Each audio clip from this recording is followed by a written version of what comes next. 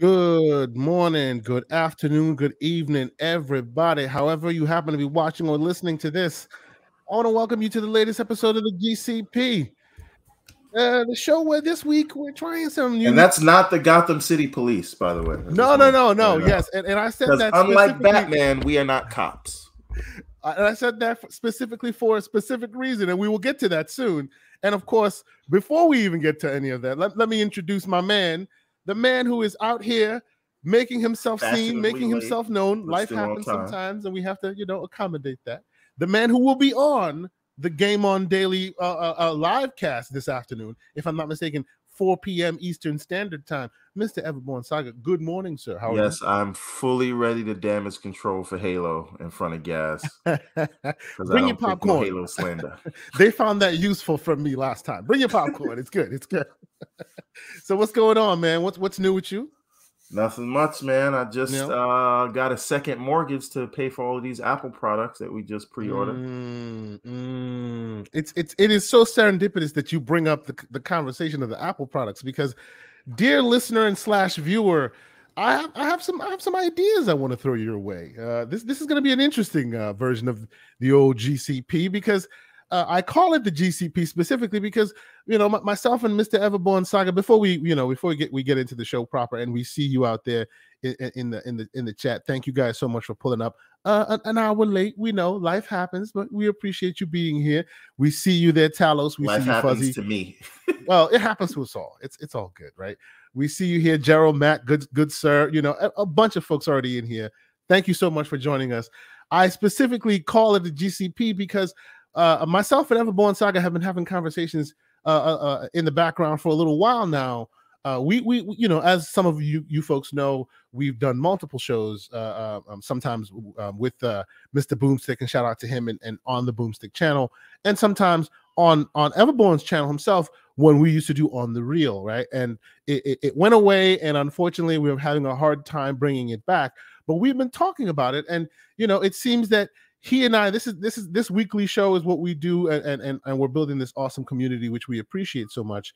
This is our weekly chance to kind of talk about the fun geek stuff that we don't get a chance to really speak on usually, and this is the time he and I just get to catch up and whatnot. So we were thinking, if it's difficult for us to carve out more time to make On the Real and a few other things happen, then maybe we might add them to this show as segments. Now, this is going to be a little trial run. This will be a bit of an experiment, and ultimately, when this all works out, if you folks appreciate it, ultimately, we'll have segments. We'll make sure we segment them off, and ultimately, if folks want to come just for the gaming talk, maybe you'll have a section for that in a playlist, and those who want to see other things will have that as well. But just for today, I thought we'd try a little round of that. We started a little late, that's true, and we appreciate all you folks who are pulling up right now. But we'll kind of experiment and play a little bit with what I am talking about. So let me add something to it real quick. Please, yes, sir. So the idea would be to have segments, whether they be an On the Real segment,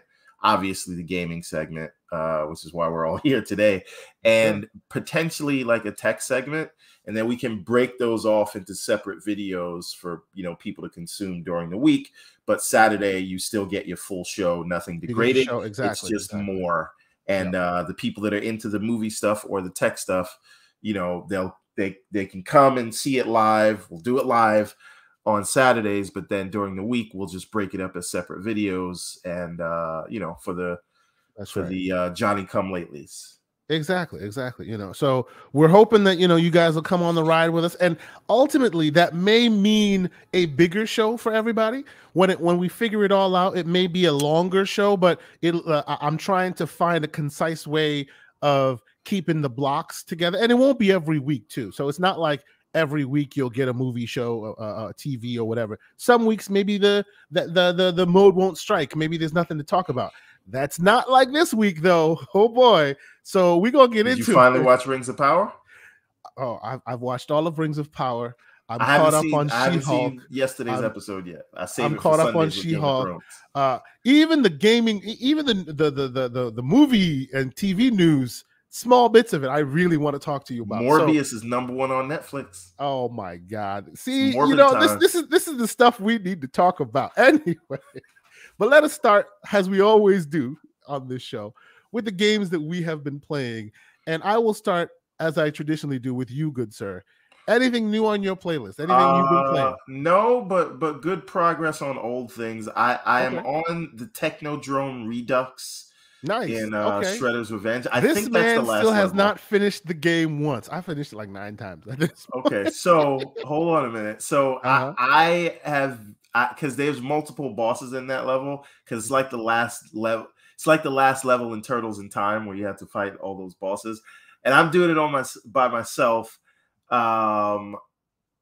because I refuse to all by yourself. I refuse to beg for help on my first playthrough. So I always said I'll beat the game and then I'll play with other people. But I have not been able to get past the Technodrome Redux, and I've even in a moment of desperation, I chose Leo instead of the mainstay. I'm sorry. I didn't mean to interrupt you, but I was like completely just like. I was like completely taken aback by this comment by Beast Mode 10 here. Listen, man, you release Morbius again, maybe it can hit those No Way Home numbers. Petition to release Morbius in theaters again. Stop it, sir. Stop it. Welcome, sir. But I think you have a problem. You need to. By the way, have you noticed though, like this whole like they re-released Spider-Man. Yeah, they re-released Morbius like 6 times. That's kind of the same effect that Sony does with selling you the same thing over and over again. You just going at for the full violence price this morning, aren't you? You're just here for that violence this morning. Okay. But reel it back in. Go ahead. Yeah, yes, what you were saying. Yeah. So I'm stuck on that level. But I'm also playing Islets, which is a fantastic game. Yes. If you want, if you need a fix of Metroidvania in your veins with beautiful like particle effects and everything's all floaty and nice, it's really cool. It's by like almost a single developer. I think they're like brothers that made it. I'm not sure, but like check it out. PC Gamer gave it rave reviews. It's on Xbox, PlayStation, and Steam. I'm playing it on the Steam Deck. Yeah, I think it's on Switch as well. Am I wrong? Yeah, it definitely is. It's everywhere at this point. So check it out. I'm playing it on the Steam Deck. It's not Steam optimized, so I don't know what it's doing to battery life, but I never really look at the battery life on the Steam because I'm not playing it like I'm always playing it in the house, so there's always a charger nearby. But highly recommend it. If you need your fix before Silk Song comes out, like that is the way to go. I love the progression system. I love the upgrading of stats that you can get. It almost feels like an RPG. Based on your recommendations, I bought it I think a couple weeks ago. I haven't really put some time into it though, but I should start. Every time you speak on that, I go, oh yeah, I have that. I should play that. I should definitely play that. Okay. Yeah, so that I'm on that. And like I said, highly recommend it. It reminds me of the Ariel's Adventure game in some ways, but like they've just taken everything to the next level. So I even love it because I have a lot to learn from it. You tip your cap to a fellow single development journeyman developer who's seemingly threading the needle that you want to thread. I suspect. Yeah. It's good. It's good. Check it out. Like if you completely different kind of game, but this is in the vein of like Tunic. You know what I'm saying? Okay. If you felt that way about high praise, bro. That is how high Tunic praise. was to Zelda, this is to Metroidvania.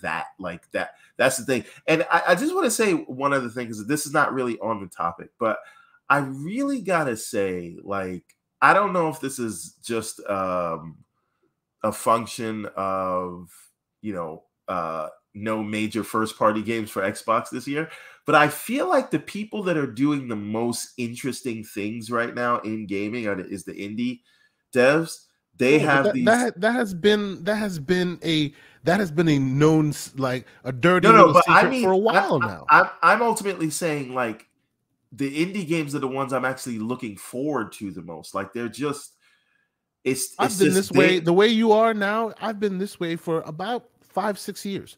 I appreciate the AAAs. The AAAs are great, but you don't like the Hollow Knights get you out of nowhere, right? The Death's Doors come out of nowhere and just like smack you while you're waiting for the AAAs. You know what I'm saying? Right. So I've always valued the indie space far more because you don't know when your next amazing thing comes from. I appreciate that. But also a thing to think about with the indie, and again, it's great that we're in this place where an indie dev really doesn't.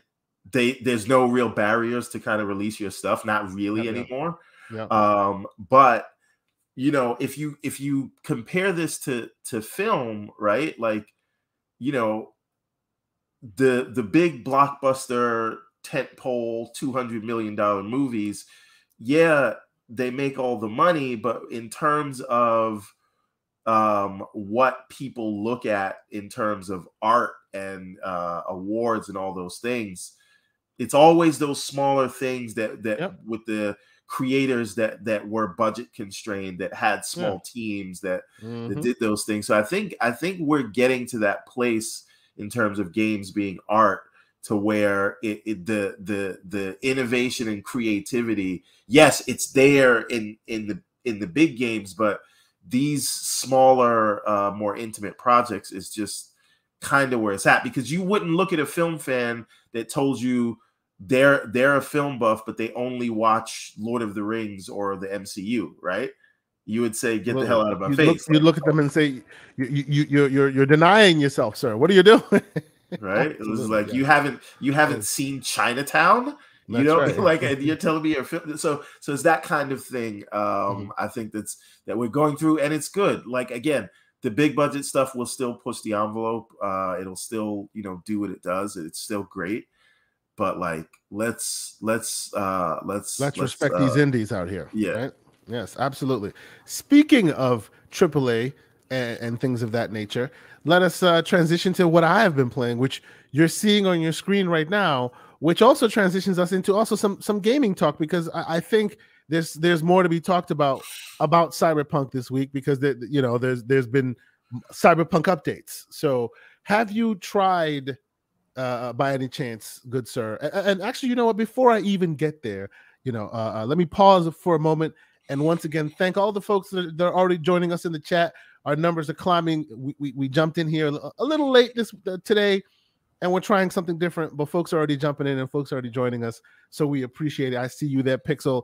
I see you there, Beast Mode. Tom from Toonami, welcome, good sir. Erodimus, a lot of folks are already joining us. Thank you, sir. Thank you. We appreciate you. So let's, if you haven't hit that like button, please consider doing so. If you're new to the channel and you want to please hit that subscribe, as we're moving along to our 1,000 subscribers. We're heading there. We're close. We're breaking 700 very soon. Please help us get there. But let's get back to this conversation. Now, I got back into Cyberpunk this week, which technically, dirty little secret, I haven't really gotten out of Cyberpunk. I've kind of been in and out of Cyberpunk for quite some time.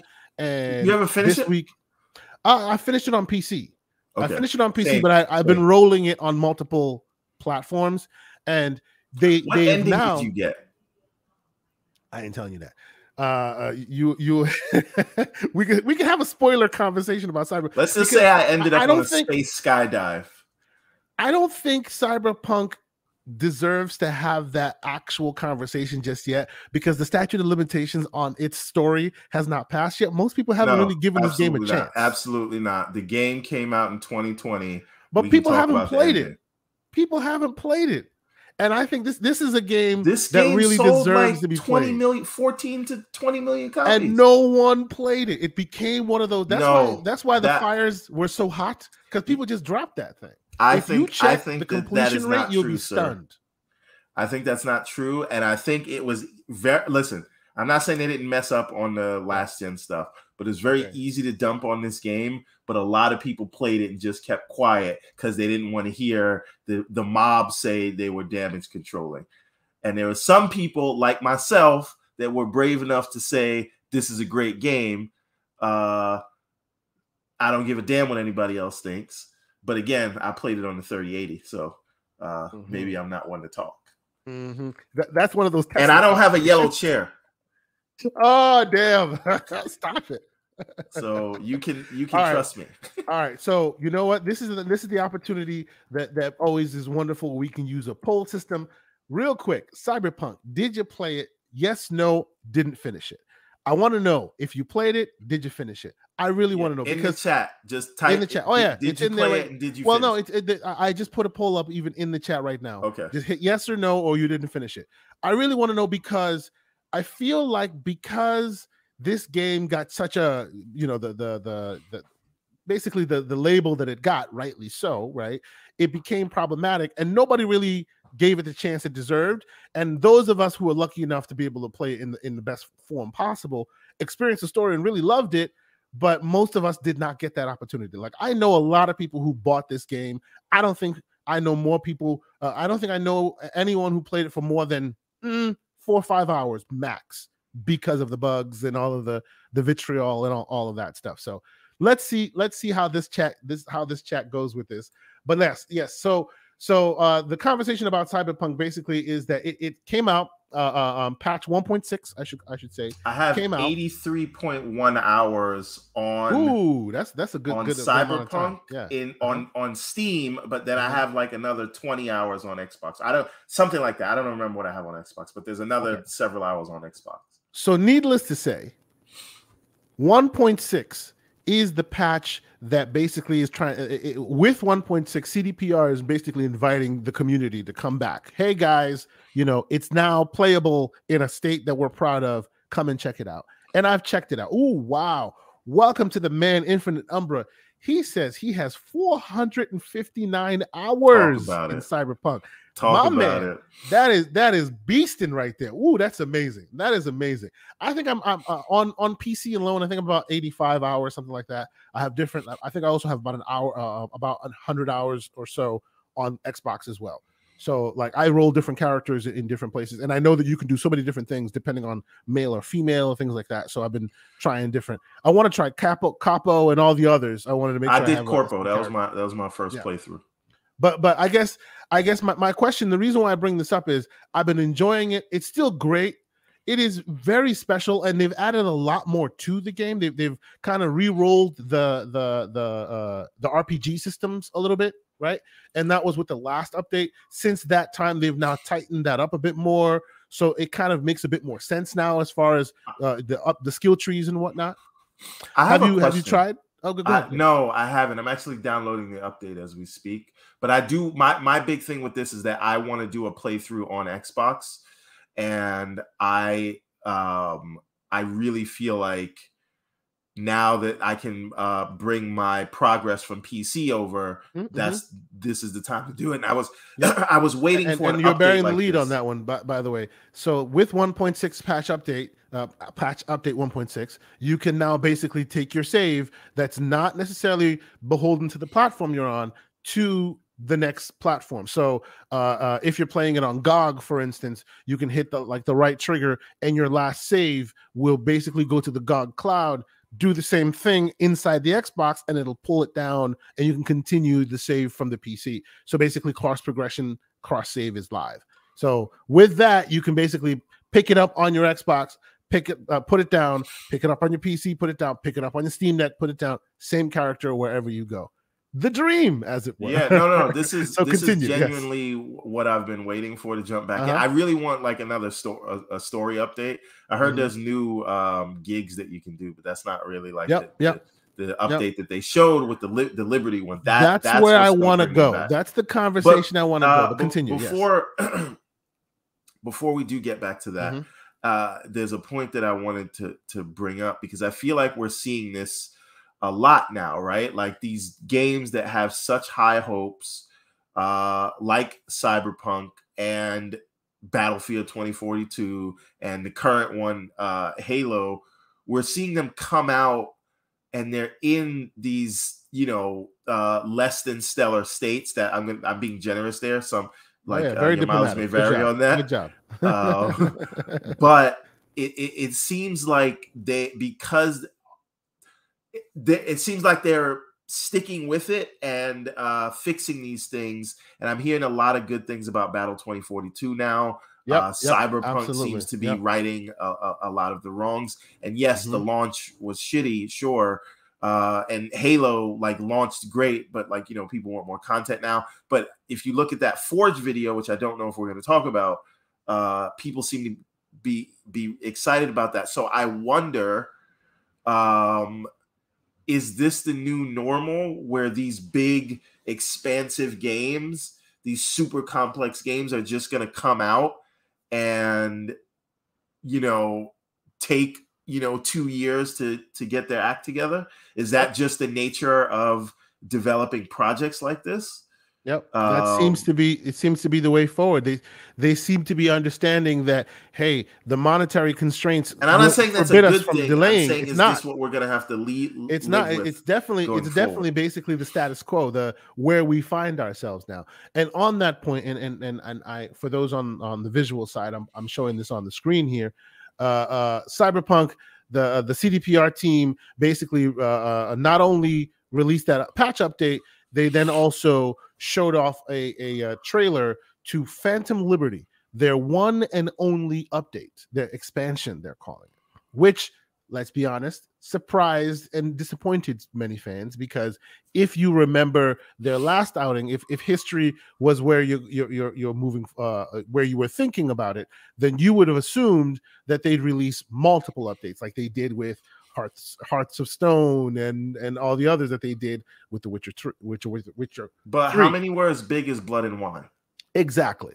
We don't know how big this will ultimately end up being, and they are now saying that they are committed to Cyberpunk, even though let's be real here, right? This is the last outing for their current engine.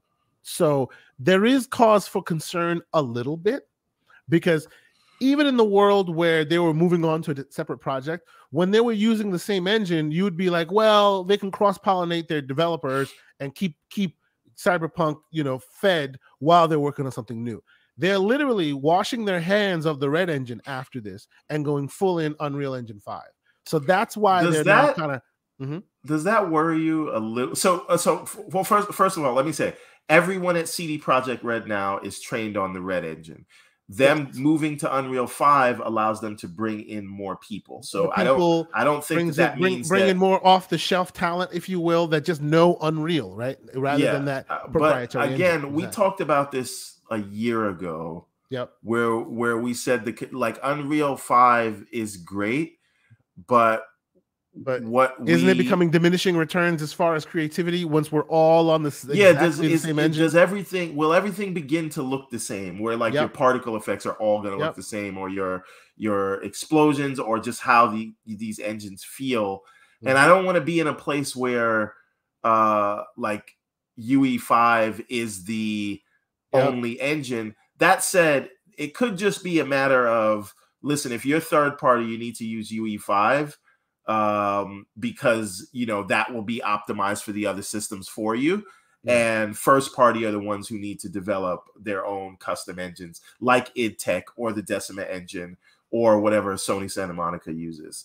Maybe that's just the way to go, because those engines can take specific advantage of the hardware that they know they're running on. Exactly, absolutely. Oh, and real quick, shout out to 2 members of our chat that came here this morning for violence. First off, we have Gabe going, is PlayStation back online? I have no way of knowing, because my PlayStation is collecting dust. And then, of course, we have Lucius Augustus saying, what? Huh? PlayStation was down? Welcome, gentlemen. Welcome. Yes, PlayStation was down yesterday. And yes, to my understanding, PlayStation is back up now. But I love that they came here going, what? Let's come here with some violence. Appreciate that. Welcome, gentlemen. Anyways, so yes.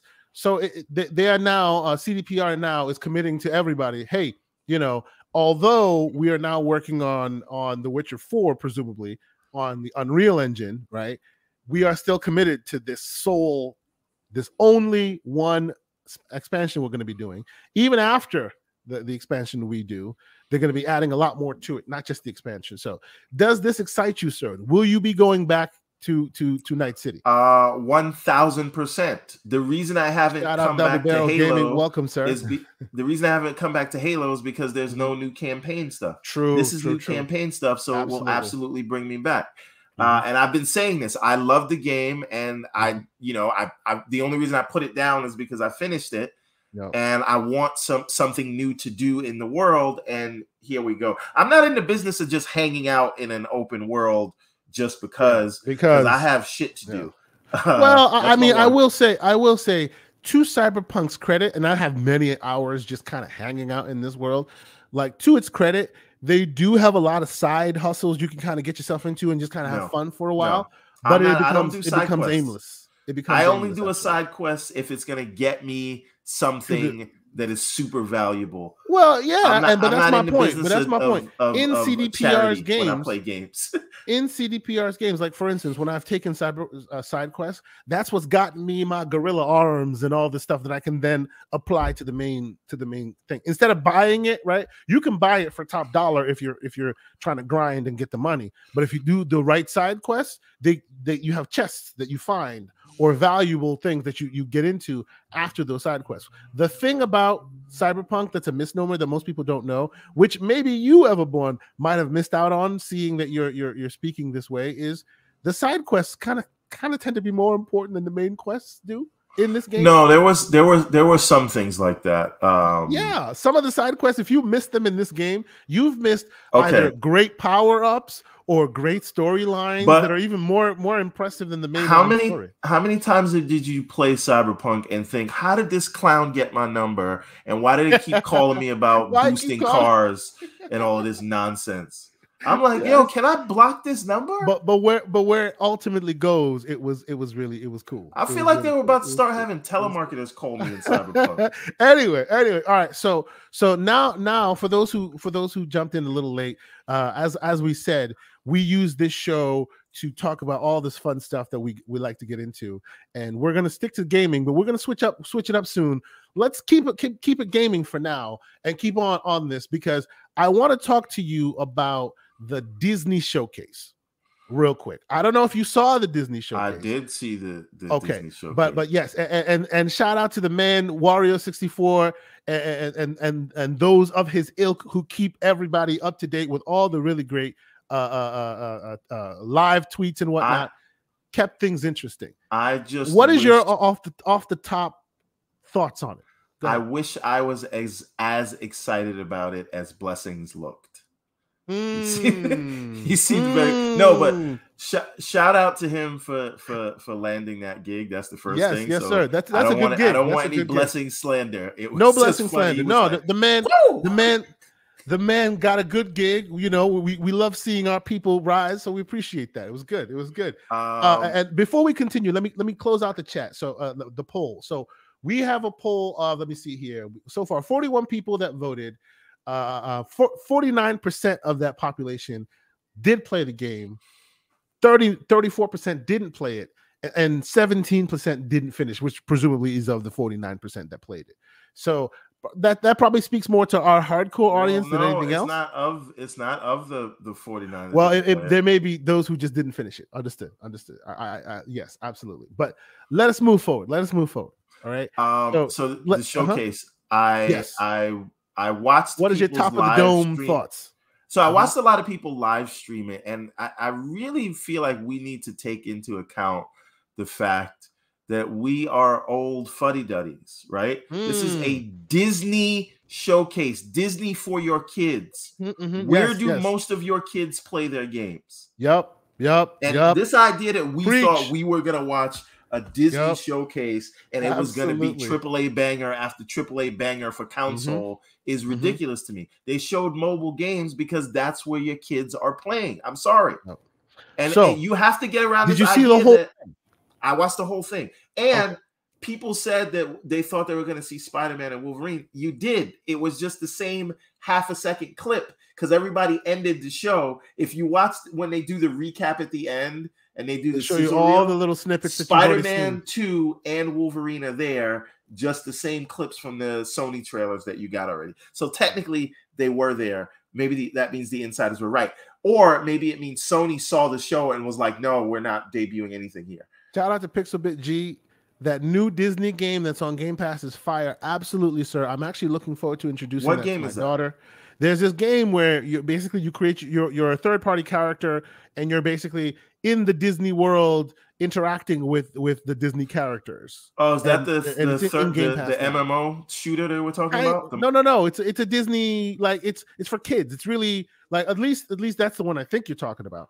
That one looks very interesting for my kids, and I'm looking forward to bringing them into that. Let's get into some of the stuff we saw here. Okay, so some. It's called Dreamlight Valley. That's what I'm talking about. So that being said, I think we have to get out of this idea, because I see this in comics and it's been going on for a while. Yeah. That even though there's a steady clip of things that are for us, we tend to feel like unless everything isn't 100% geared towards us, that it's trash. And you have to get out of your own way. Get your head out. It's not all about you. That being said, in terms of presentation, I didn't like the show. Okay. After I said all of that, I say all of that to say, don't listen to anything I just said. Right. I didn't like the show. But I didn't say but. I said that being said. Well, is it the presentation you didn't like, or is it the I didn't like the content presentation because the way they showed the games, I don't feel like it gave them enough time to shine. It felt like everything was abbreviated. It was rushed. Like, what do you know about this this Tron game? What is it? What does it tell you? Okay, so let me good point. Good point. It is good you bring it there because I wanted to go here as well. Now, if you happen to have watched this on IGN after the show was over, right? A bunch of the developers came on screen and sat down and actually had and actually had deep, in-depth conversation telling you what they didn't show you, right? So what they showed you was nothing. This was the next question I was going to ask you. Based on what you saw, what is Tron Identity? What's the gameplay like? Did you know? Well, again, if you're talking about the movie, no. If this game, what you saw, you saw snippets of it. You didn't see much, right? But of what you saw, what would you think this ring, is? So it tells me you're going to be on the biking thing and throwing the ring at people. Okay. This game is a digital it's what they call a digital novel, like a graphic novel. It's a graphic novel game. So no actual 100%. Because guess what? Because what? IGN had Mike Bithell on the stage talking about it. First, the person who was interviewing him all but said, is this a Telltale style game? But didn't say the Telltale word. He said, well, let me ask you tell me what it is. And he basically explained that it's a graphic novel game. That's what. So basically it's an As Dusk Falls type game, not even Telltale. It's a graphic novel game with puzzles. Yes. Oh my God. So it may be good, and let's be clear here, okay? Let's be clear to the public, whoever's happened to be listening. It's not to clown the fact that it's a graphic novel game. It's the fact that I don't like their marketing of things, because you wouldn't know that if I didn't just tell you that. You know, same thing as Midnight Suns. We're about to get there because Midnight Suns, they finally showed you gameplay. I've been on this show on the back about Midnight Suns, and they finally showed you gameplay, and we'll have a conversation about that in a second. So, but let's move forward. Yeah, there is one game, the game that I'm actually this one right here. Yes, this is where I wanted to go. This is the one I'm excited about. Actually, this is exciting, right? If anybody has Disney Plus, you've watched these Disney. I have Disney Plus, and I haven't watched any of this. Oh, bro, I just heard Disney. You need to. It's so Metroidvania. good. Look. These characters, this art style comes from new shorts that Disney has created for Disney Plus. My kids love it, right? It's 2021, 2022 remade that art style. And some of them are like this. In some of the shorts, they represent each country. So you'll find like the Indian Disney short for Mickey and Minnie, like all these different countries, and they follow the tropes of that place, of that region so well that these shorts are so popular on Disney Plus. So it's awesome that they're using that art style to make this game. It's looking like a really awesome game, right? It's looking like a very awesome, very unique, very, very creative style that I didn't expect from them, right? I actually did expect, more AAA fare. This stuff threw me for a loop, and I was very surprised. I'm looking forward to this. This is very exciting. Like, so what were your thoughts when you first saw this? Did you expect more No. What did you This is think? my. What did you think? Yeah. So here's the thing: a lot of people don't know this about me, right? Like, I'm actually not super into the big AAA games, and that's a lie. What I'm saying is, you can be into more than just the AAA games. So me, if you remind me of the 16-bit era of like 2D side scrollers, top-down action RPGs, Final Fantasy Tactics kind of games, like I'm sold right away. So those are actually my favorite kind of games to play. Okay. And I would more gravitate towards this than a random new FPS game. Sure. Right? Yeah, absolutely. Yeah. So for me, and of course, this is right up my alley. And even though you are beyond like young kids, if you are a person who has kids, this is a game that can be played around younger kids. So this stuff becomes more priority in my life anyway, because even though I love my FPSs, I can't be shooting things in the face all the time around my children. But this is what I'm saying. I would be telling the kids, don't touch my save game. Go play That's on right. your own. This is Dad's game. Bro, what you're describing right there, that is the reason why the new Game Pass for friends and family is going to be plush in my house. I'm sick and tired of all the hours of Peppa Pig that is played on my account. Okay. I'm just sick and tired of it at this point. So you go and just play that on your account, and my account is not going to have anything to do with it. So there you go. Anyway, so let's move forward. So then Niantic showed up with World of Heroes. Did you see this? I did. Is this like Pokemon? Oh, it says it right there. This is basically the first thing I thought was Pokemon Go. Yes, but Pokemon Go. But again, if you watch the IGN after the show, like updates, why didn't they just do an IGN show if they were going to give you all the info? What was the purpose of this? They didn't have much to show, but they had a lot to say, and they didn't want to have a lot of talking. So I guess they gave the talking parts to IGN. Basically, the IGN part spills the beans that basically they're taking all of the various powers of Marvel, right, and they're throwing it all in a hat. And when you start the game, you create your own new character, and your own new character you will be picking and choosing from Marvel canon, right? So ultimately, once you have that, you've created your own character. Then the rest of the game is kind of Pokemon Go-esque. You have houses, you can battle others, you can meet at certain locations to have events. Sounds interesting. Not really my kind of game, but it is what it is. Then of course they had the Marvel Snap. Want me to tell you an idea? I probably shouldn't say this, but I'll say it anyway because I don't know when it's going to be in the in my pipeline of development. Sure. I wanted to do sort of a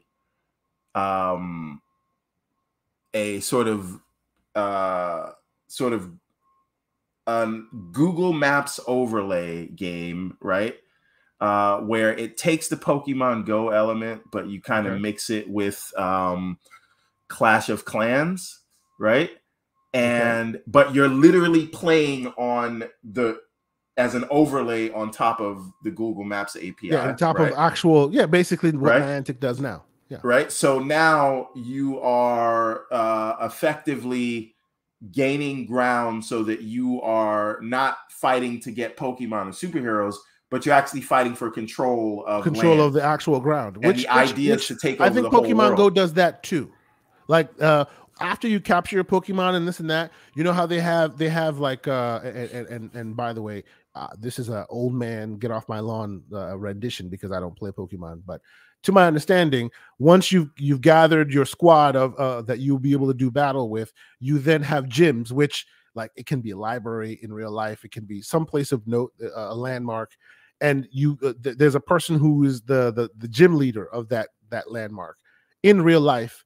This is Pokemon Go I'm talking about, and you can literally go to that place, do battle with said person, and then if you beat them, you then become the leader of that landmark. So it's not fully to the extent of you own certain land, but the landmark and its surrounding areas become yours. So that is in following with the current Pokemon Go gameplay style. But it should be interesting. And the idea for me was to, as you amass more land, that land makes you money. You put that money into defending it because people are always going to be defending your land, whether you're playing actively or not. Yeah. So the idea is you could literally like win the Eiffel Tower, right? You know what I'm saying? Oh yeah, exactly. And Yes, that kind of thing. Absolutely. So okay, there's still a lot of gaming talk to go, and I kind of want to touch on other things too. So Everborn, we're gonna have some quick hit ideas here. We're gonna have some quick hit thoughts on a few of these that popped up that I kind of want to touch on. And if any folks, and if you or any folks want us to slow down and really have a conversation about it, y'all let us know and we'll do that. But let's just jump into a few of these real quick, okay? So then, of course, we saw mobile MMORPGs Avatar. Do you care? Probably not, right? I didn't. No, I'll try it out if it's free to play. Yeah, I'll try it out, but I really didn't care. We really have to stop pretend like mobile gaming is not. Oh yeah. Mobile gaming is I'm gaming. Telling you, it's here now. It's here now. Absolutely. I'm console gaming is going to die off with us. By the way, just so you know, Everborn, this is the Dreamlight Valley game we're talking about, and it is live on Game Pass as we speak right now. I'm excited to show the kids. It looks really cool. Okay, and they're adding new stories to it, like as the year progresses. I suspect it's going to be their big live service pull, almost like games as a service thing for younger kids. But it looks really interesting, like and they're bringing together all different avenues of Disney together. This didn't grab me. There you go. So we're looking forward to this one, and it's got story content and all of that. Exactly. It's not meant for you. Now this one, what did you think of Disney Speedstorm? That was interesting. I like it. I saw this and I was like, "This is on mobile." Yes. Well, I think it's on everything. Did they say Gameloft made it, right? Yes, Gameloft made it. Yes, Gameloft is usually a mobile developer. Yes, they are. So it'll be mobile first, most likely. Now here's the thing. Mm-hmm. There are some really good kart racers on mobile. Like when they did Mario Kart on mobile, it was good.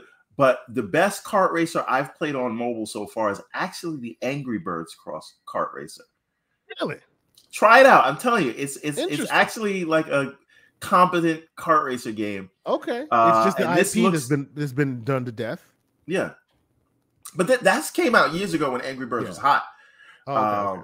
But trust me. But yeah, this interested me. I saw this and I was like, see, these are the things we've been wanting Microsoft to pull off for a while now, right? We wanted them to do, hey, you have very interesting IPs, bring them together in this kind of way. Yes, everyone sees it, and the first thought they say is, "Oh, it's a bite of Mario Kart." Who cares? So it's what? Still fun. People. It's a genre. That's right. Would you? That's like saying, Lies of P is a bite of Bloodborne. Yeah, exactly. Sure, it is, but so what? So it's what? A genre now, right? Absolutely. Yes. My question is, if Microsoft were to do one of those, do they do it in the cartoon art style, or do they try to go? Well, but see, that's the thing. Horizon. What Disney's doing is very much self-serving in Disney, right? Which is what we want. We want Disney to do what Disney does, which is what they're doing here. If Microsoft were to pull that off with their characters, like obviously when you think Disney, you think Mickey and soft and cute and childish and all of that, right? Your childhood and all of that. So you can bring even the most hardcore of characters to Disney that are within the Disney canon to Mickey's level with the art style and how they've done it here. They've threaded that needle pretty well, right?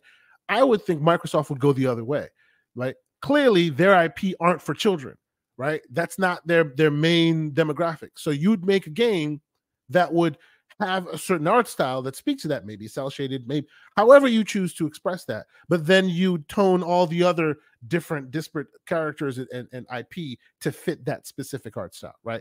I just wouldn't go soft and floaty with it. I would go a bit more hardcore because you're talking about, your Gears of War and you're but I still think you could do the Fortnite art style or sure. It's not to say look at this art style here. Look at this art style here, okay? This is a cartoon art style. I'm sorry. I don't like it. It's ugly. Sure. But with this art style, and yes, it's CG and all of that, but with this art style, you can choose this as your art style and bring together X-Men, Avengers, all these different IP that when you think of them, it evokes a different mental idea of what they look like, but they'll all look good looking like that. I'm just saying that depending on who they give their IPs to, someone can come up with a style that evokes the same idea when you look at them. Like you can find an art style that makes Doom Guy and Master Chief look good in the same place. You know, that's what I'm saying. It doesn't necessarily have to be cartoony or whatever, but you know, I leave it to them, and hopefully one day that's something that we see. You know, a thing where they're all together, they all look good on the same page, and you go, "Yep, they belong there," rather than what a weird situation. You know what I'm saying? But okay, moving on. Speaking a bit to and it looks like Blessing's been working out. He looked good on that stage. I did appreciate him being there, so it was good. Although I agree with you, Everborn, that it seemed a little bit too rapid fire for my liking, right? So you didn't get a chance to really like sit with any one game and enjoy it. This was the only AAA really thinking about it game that was shown off. And again, if you watch the IGN thing, there was a lot more information provided. Okay, tell me about what IGN said. I just think it's ridiculous that I have to watch IGN. I know. Disney Showcase did their own It is video. what it is. It is what it is. So this is a AAA Amy Hennig game. Yes, that Amy Hennig of Uncharted, right? She's helping write this. Her and oh my goodness, the name escapes me this moment. Some folks think that I sound like him. Her writing partner on this game. Darn it. Fat Man and Batman podcast. Who give me the Mark Bernardin. Mark Bernardin. Thank you very much. It is Amy Hennig and Mark Bernardin writing this, and it's basically a what if story, if you will.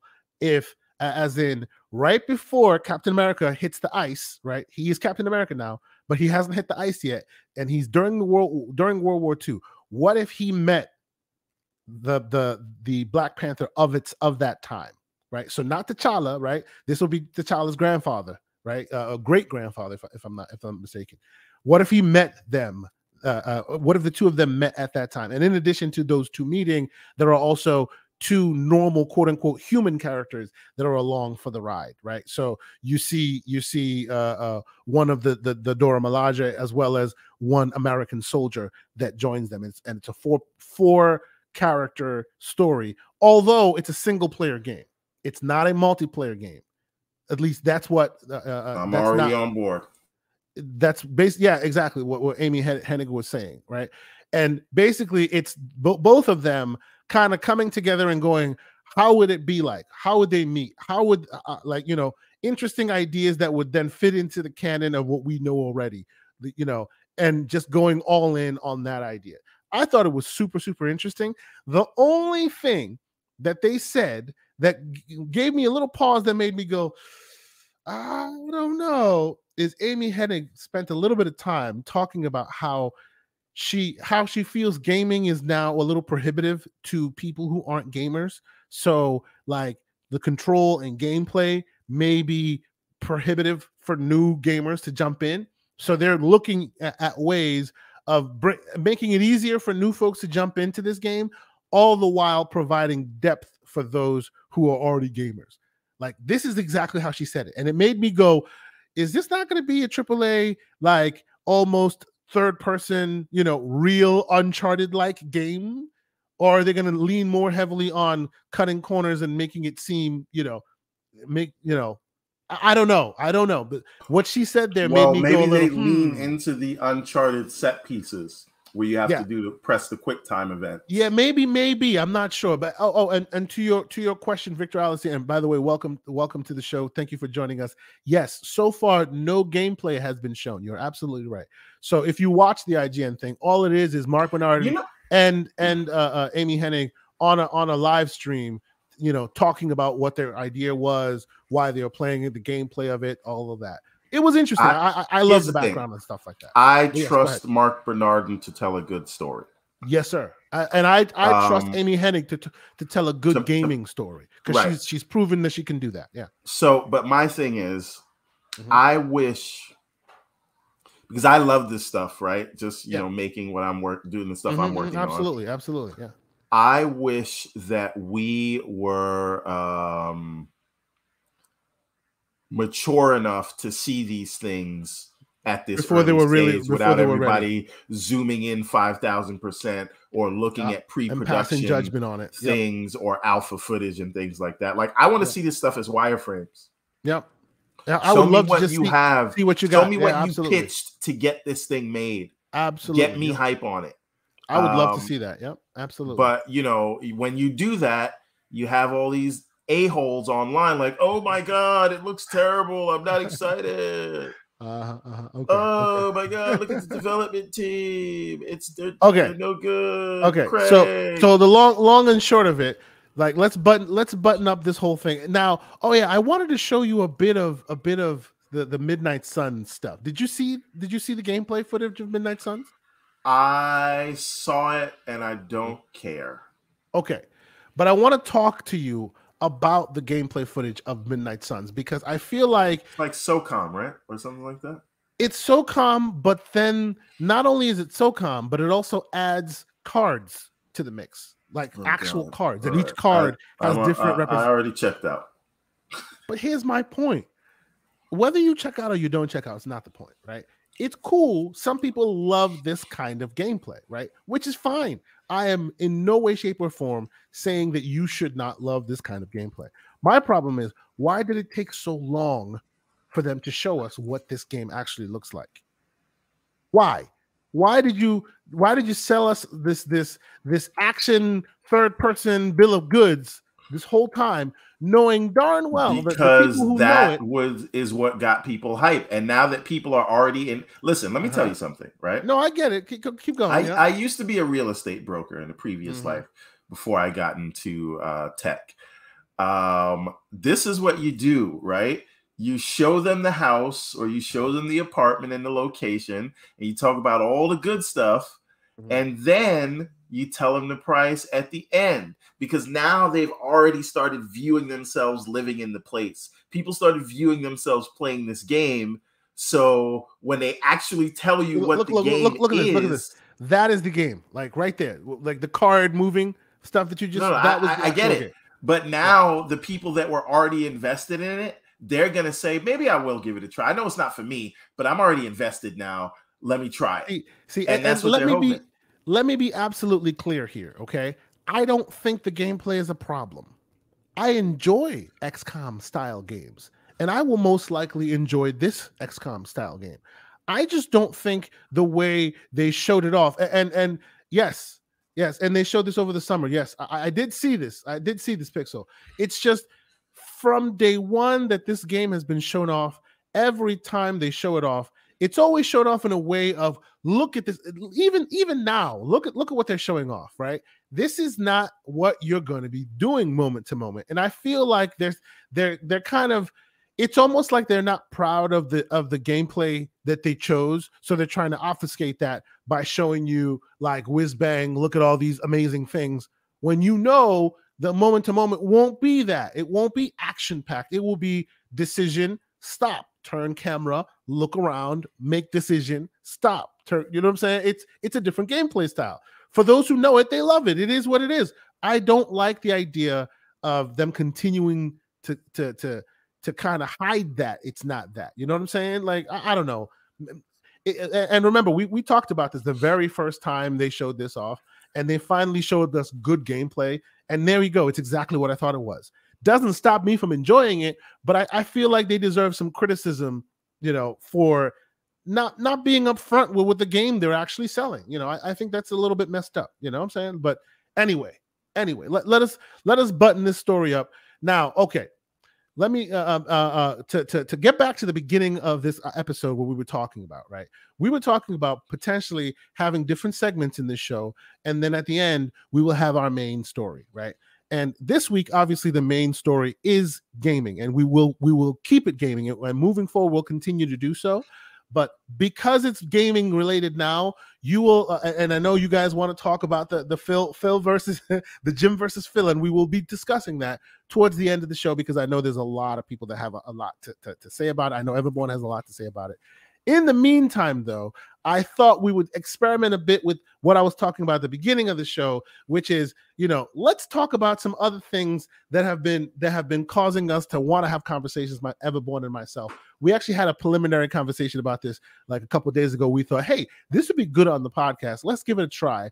And I think I want to call that either tech talk or maybe a tech drop. Let's do a little bit of a tech drop.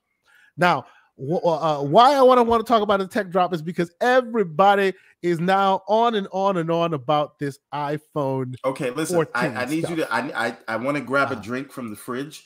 Okay. Start it up. I will be back in like 45 seconds. Okay, you heard the folks. 45 seconds. Let's go.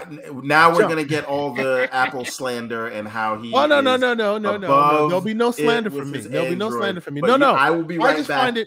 I just find it super interesting. And folks in the chat, please communicate. Let me know how you feel about it. Apple announced all this crazy new interesting stuff, right? and Everborn saw it and thought, hey, the first thing he said to me is him and his fam are gonna jump in and get a bunch of them, right? And I'm like, okay, I hear you. And we started talking about the tech, right? And I thought, you know what, it'd be interesting to gauge the our community, right? To gauge our community, what kind of devices, how does that break out on this show anyway? And you know what? I think I'll do that. Let me do that real quick. This will be the show of polls. So let me do another poll real quick and ask: Android versus iPhone. Which one are you? If you're Android, choose Android. If you're iPhone, choose iPhone. And I want to know how it breaks out in this community because I'm sure each house has a plus and or a minus. Yeah, you are a wicked stepchild because you're Microsoft on Android, which is absolutely weird, but that's neither here nor there. So let's see, Android, and this is absolutely riveting viewing for our audio listeners, but thank you for bearing with us. So folks, the poll is going to be live in 1 second. I want to know, please pick one, Android or iPhone, because this conversation happens all the time. Myself and Everborn, and you can tell me, Everborn, keep me honest here. We tend to be in vigorous agreement on most of these things, but this time it was very interesting. It came out, everybody's excited about it, and Everborn, you're back now. Tell me your top level thoughts when you first saw all these iPhones and all this. I know you're planning on buying them. Are you excited? What's going down? Am I excited? No. Am I buying almost everything they announced? Probably. So here's the thing. I have a rule where this is a new rule. I've been doing it for the past, 5 years or something. I will not upgrade my iPhone unless they change the shape. Right? Unless they give you something more. Right. And so because they've done that and I always go with the Pro line, because if I'm going to have it for 2 or 3 years, I'll just figure I get the best one, and then that'll be fine until they do their next upgrade. So for me, like I was saying, if they added USB-C, I would upgrade, or they would have to have some kind of shape change. And they did one of the two. So I said, all right, it's time. I will go and do it. I'm running a 12 Pro Max currently. And that's sort of what that's my daily driver. Now I am fully aware that and you know what? I brought this conversation up thinking, hey, we're gonna have a great conversation between us and the community. I forgot the violence and the slander that is going to ensue already. Listen to this. Doovie already out here. iOS better than Android. Not even close. I used to be in the people forget that they think this whole platform war thing is just in gaming. It is not. I think that the handset wars are worse. There's still salty people using Linux that are mad Windows took over. But anyway, which is coming full circle now. But I say this to say I used to be in those streets. And Mr. Inferno Games, you are goddamn right. Windows Phone is at the everybody, top. Right?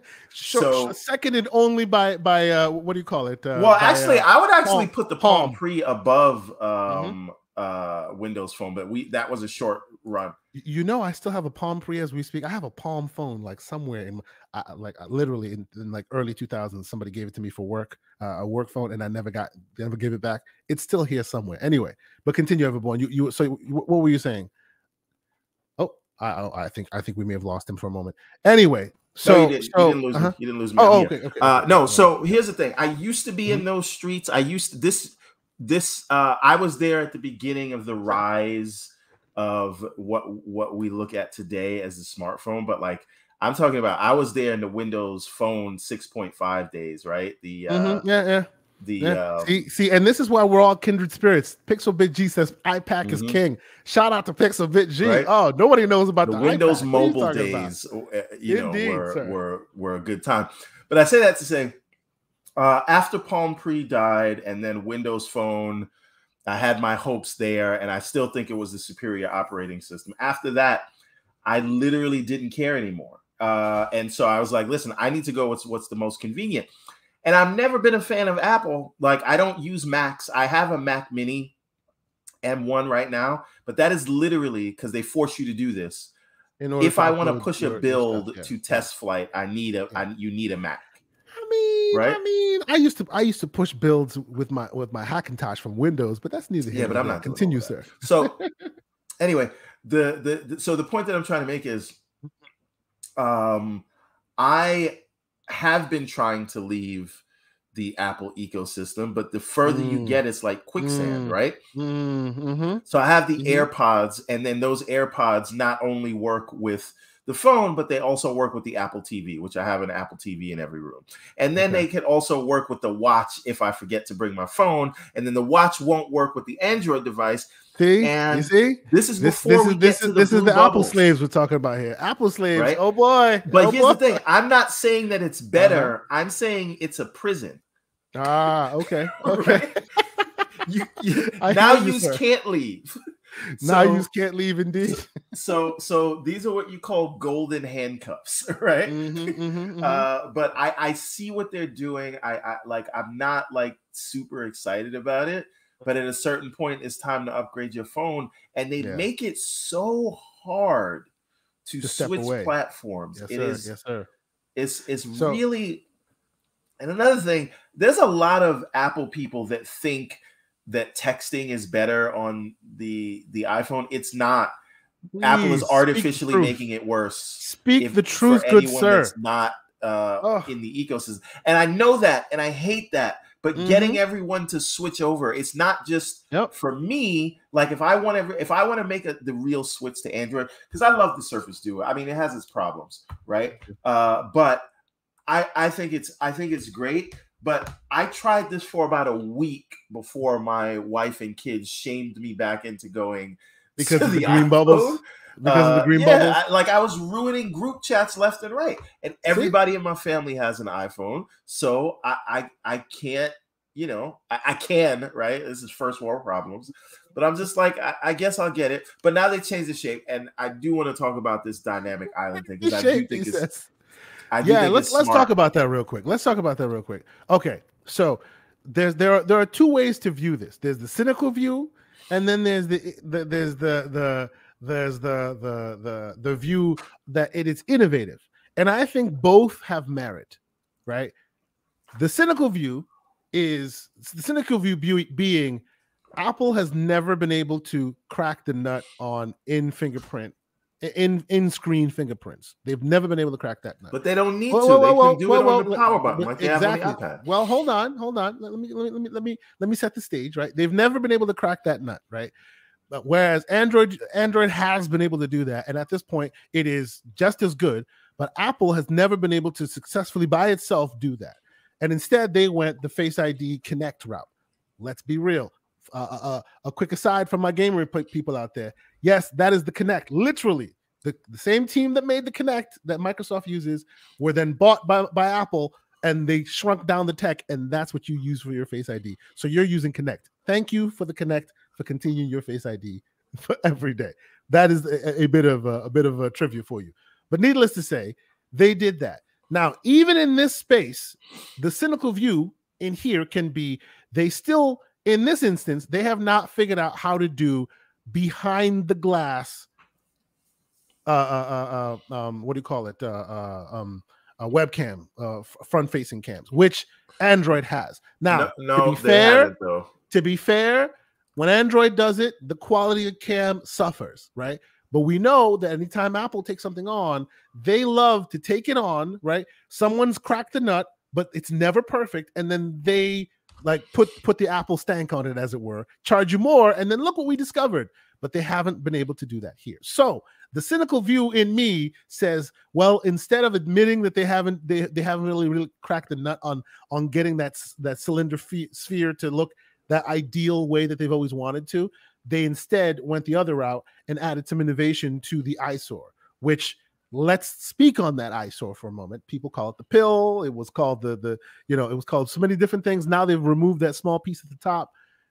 I'm sure some folks have seen some of the updates going on here and there. What do you think, Everborn Saga? Did they crack? Is this worthy, or is this just lipstick on a pig? I think so. Here's the thing: I don't take a lot of selfies, so I would have rather they just did the other screen thing. But understanding that they can't do that, and people do take selfies. That's like some people's whole career, right? I get it, and I feel like this is probably the best possible implementation of a workaround.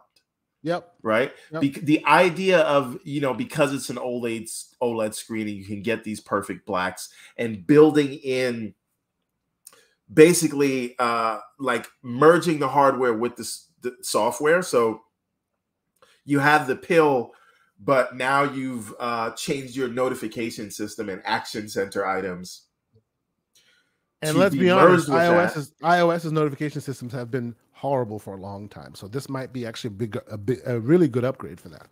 Right. But it's not just the notifications. It's like app controls when you're doing something else. So it actually works as a really good multitasking solution to kind of switch back and forth between apps. Other things, so I think like this marrying of hardware and software for that, I actually think it's and I hate to give Apple credit, but I think it's great. Yeah, right? I think to me, this is lipstick on a pig, but this is the best lipstick I've ever seen. Well done. Right, this is Revlon.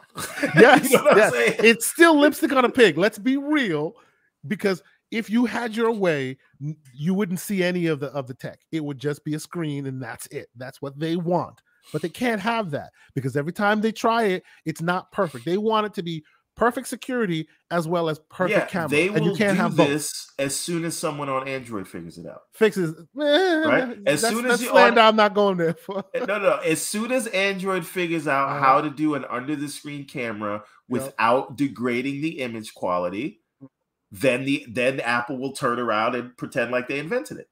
Just like they're going to turn around and pretend they invented USB-C. But like, I get it. I fully understand what I'm getting myself into. But what I am saying, and I don't care what any of you say in the chat, the iPhone is easier to use. I am sorry. Oh, so the iPhone is easier to use than Android? Absolutely, 1,000%. I would say I will not be taking any questions. As a person who actively uses Android and iPhone like on a daily basis, like I literally am a dual user driver. This is my Galaxy S21, and here's my iPhone 10. I use them every day because I need one for work and I need one for shout out to Splendiferous. Welcome, sir. I need one for work, and I tend to be an Android user. I will agree with you that out of the box, if you are I'm not saying it in a pejorative fashion. I was going to say if you're a know-nothing. If you're not a person who's well versed in technology or speak the language that they're trying to say to you, it is easier to understand iOS than it is the Android. Thing is, because I don't but that I just said there, that is very, very much a very thin line now. It used to be a huge chasm back in the day when iOS was at its height and Android was still on the come up. The chasm was massive. Now, today, you could give a normal user who's not a power user an Android phone, and because Android has such is so customizable, you can customize it for a normal user, and they'll never have an issue using it. I know so because I've done so for my mother. Right. And listen, this is the barometer, right? Can you give because you don't want to be the tech support person for everybody. That's right. To recommend a phone. Because if you give it to if you give the wrong device, you're going to hear back from them. all the time. So that's how I know it's good enough, because before, Android was not good enough for mom. Now Android is good enough for mom. Mom could just use it. It's no big deal. So my thing is, because I don't really have a horse in the race, I don't want I want something that is for dummies. This is not a complication in life that I want to think about. Sure. So this is the most generic, high performing device I could get. Then that's what I'm going to get. And then I don't think about it for so 2 long story short, you buying these? Oh, I'm buying 2 of them. One for me, one for the missus. My AirPods have been struggling to keep a charge, but they're like 2.5 years old because I got them when they first came out. So I'm going to get the new AirPods. Okay. And then the missus just bought a gold watch band, but her watch is silver, so she's like, I need a new watch. And I'm like, well, if you get the new watch, I'm getting the new watch. I want to buy a Model X Tesla tires, and then hopefully the car will show up after that. You know what I'm saying? So, that's awesome. But no, here's the problem with this. The gold watch only comes in stainless steel, and the stainless steel watches are $6.99. Oh boy, yes, fantastic. Yeah, we won't get into that because we have a lot more to talk about. If I'm doing all that, I'm like, look, you know what? I might as well get that Apple Watch Ultra because it has 3 days of battery life. I'll be honest with you. Now, like I said, I am one who lives in both camps. I'm an Apple Watch user. I have found that maybe, possibly, I might be able to get my work to pay for the Pro Max.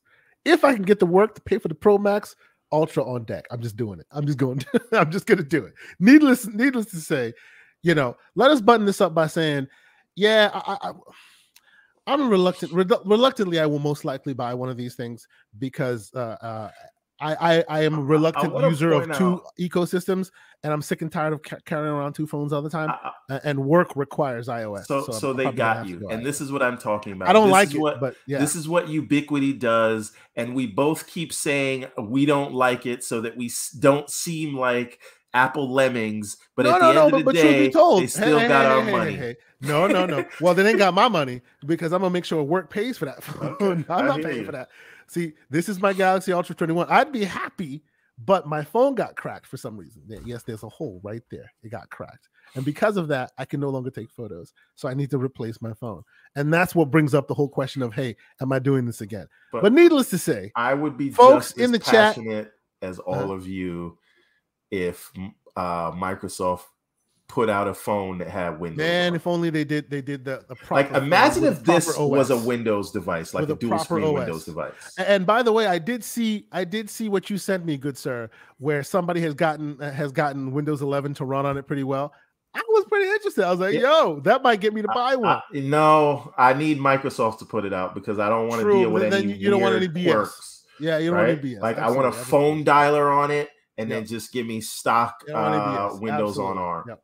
Okay, so let's move on from this tech drop conversation. But again, just a test we're trying out, just an experiment. We like talking tech. Myself and Everborn, we do it all the time on the phone. We figured, hey, why not throw some tech in the show? Maybe have a little segment for it, break it out later. We'll do that. And on that topic, and we will get back to the main story at hand because we still have some time, but let's do a little bit on the real real quick. Okay, let's do a little bit on the real because there have been conversations that I want to talk to Everborn about. I don't know if Everborn has seen this. Have you seen this, sir? If you have, what do you think? The Little Mermaid trailer. What do you think, sir? I think that The Little Mermaid has always taken place in the Caribbean. Mm-hmm. And so so you're hitting to the politics right away. Right away. She has a Jamaican crab best friend because it takes place in the Caribbean. Yes, sir. And so if you think about it, White Ariel was kind of racist to begin with. This seems to me like just righting wrong. And whoever is doing, I don't know if she's actually singing the song here, but it sounds really good. I say all that to say I don't give a shit about this movie, and I'm probably not going to watch it unless the kids want to watch it on Disney Plus. You know the kids will. There is no way I'm going to the theater to see this. But it looks for what they're trying to accomplish, it looks good. I just don't care. Okay. Not my cup of tea. Okay. Okay, I saw it. You know, we heard the whole thing about it when they cast her. I thought that was super interesting. I will say though, as good of a singer as she is, and she's an amazing singer, like amazing singer, no doubt, no shade at all. This small part that she sang, I wasn't impressed. I It didn't. was actually. It Didn't actually hold me really over. it hit home for me. I just No, didn't it didn't. care. It didn't do it for me It because it's like I feel kind of like if you're gonna switch it up and you're gonna go all in, like switching it up the character and making it like making how it should be. Maybe don't sing. Well, I don't know the same song. Yeah, it just didn't sound right for me personally. But I think she looks great. I'm looking forward to seeing how and it is her voice. She's an amazing singer. It's just I don't know. Maybe I need to hear more. We'll see. We'll see. But yeah, I thought I'd get your quick take on that. See what you think about it. And also, if you wanted to have a quick chat, because I know you really wanted to have a quick chat about the Rings of Power. It's great. I love it. We may not get into it. Like I've only seen. I haven't seen. I save it for Sundays because I watch it back to back with House of the Dragon. And by the way, real quick on the top, before we even get into it, so everybody knows, if we talk movies or TV or any of that, we will never speak spoilers. If we speak spoilers, we will make sure we're about to speak spoilers, and we'll most likely put it at the end of the show or something. We're not talking spoilers at all. We're just touching on it real quick. Speak on, sir. Go ahead. I think it's great. I love the fact that the story is spread out, and episode 1 starts a little slow, but by the time we get to the end of episode 2, and everyone is starting to set off on their journey, and we see who has that sword, and we're wondering who this stranger is, and we're down. We're seeing that the who's are coming back, and we're seeing the Harfoots and Galadriel, which just can't let things go.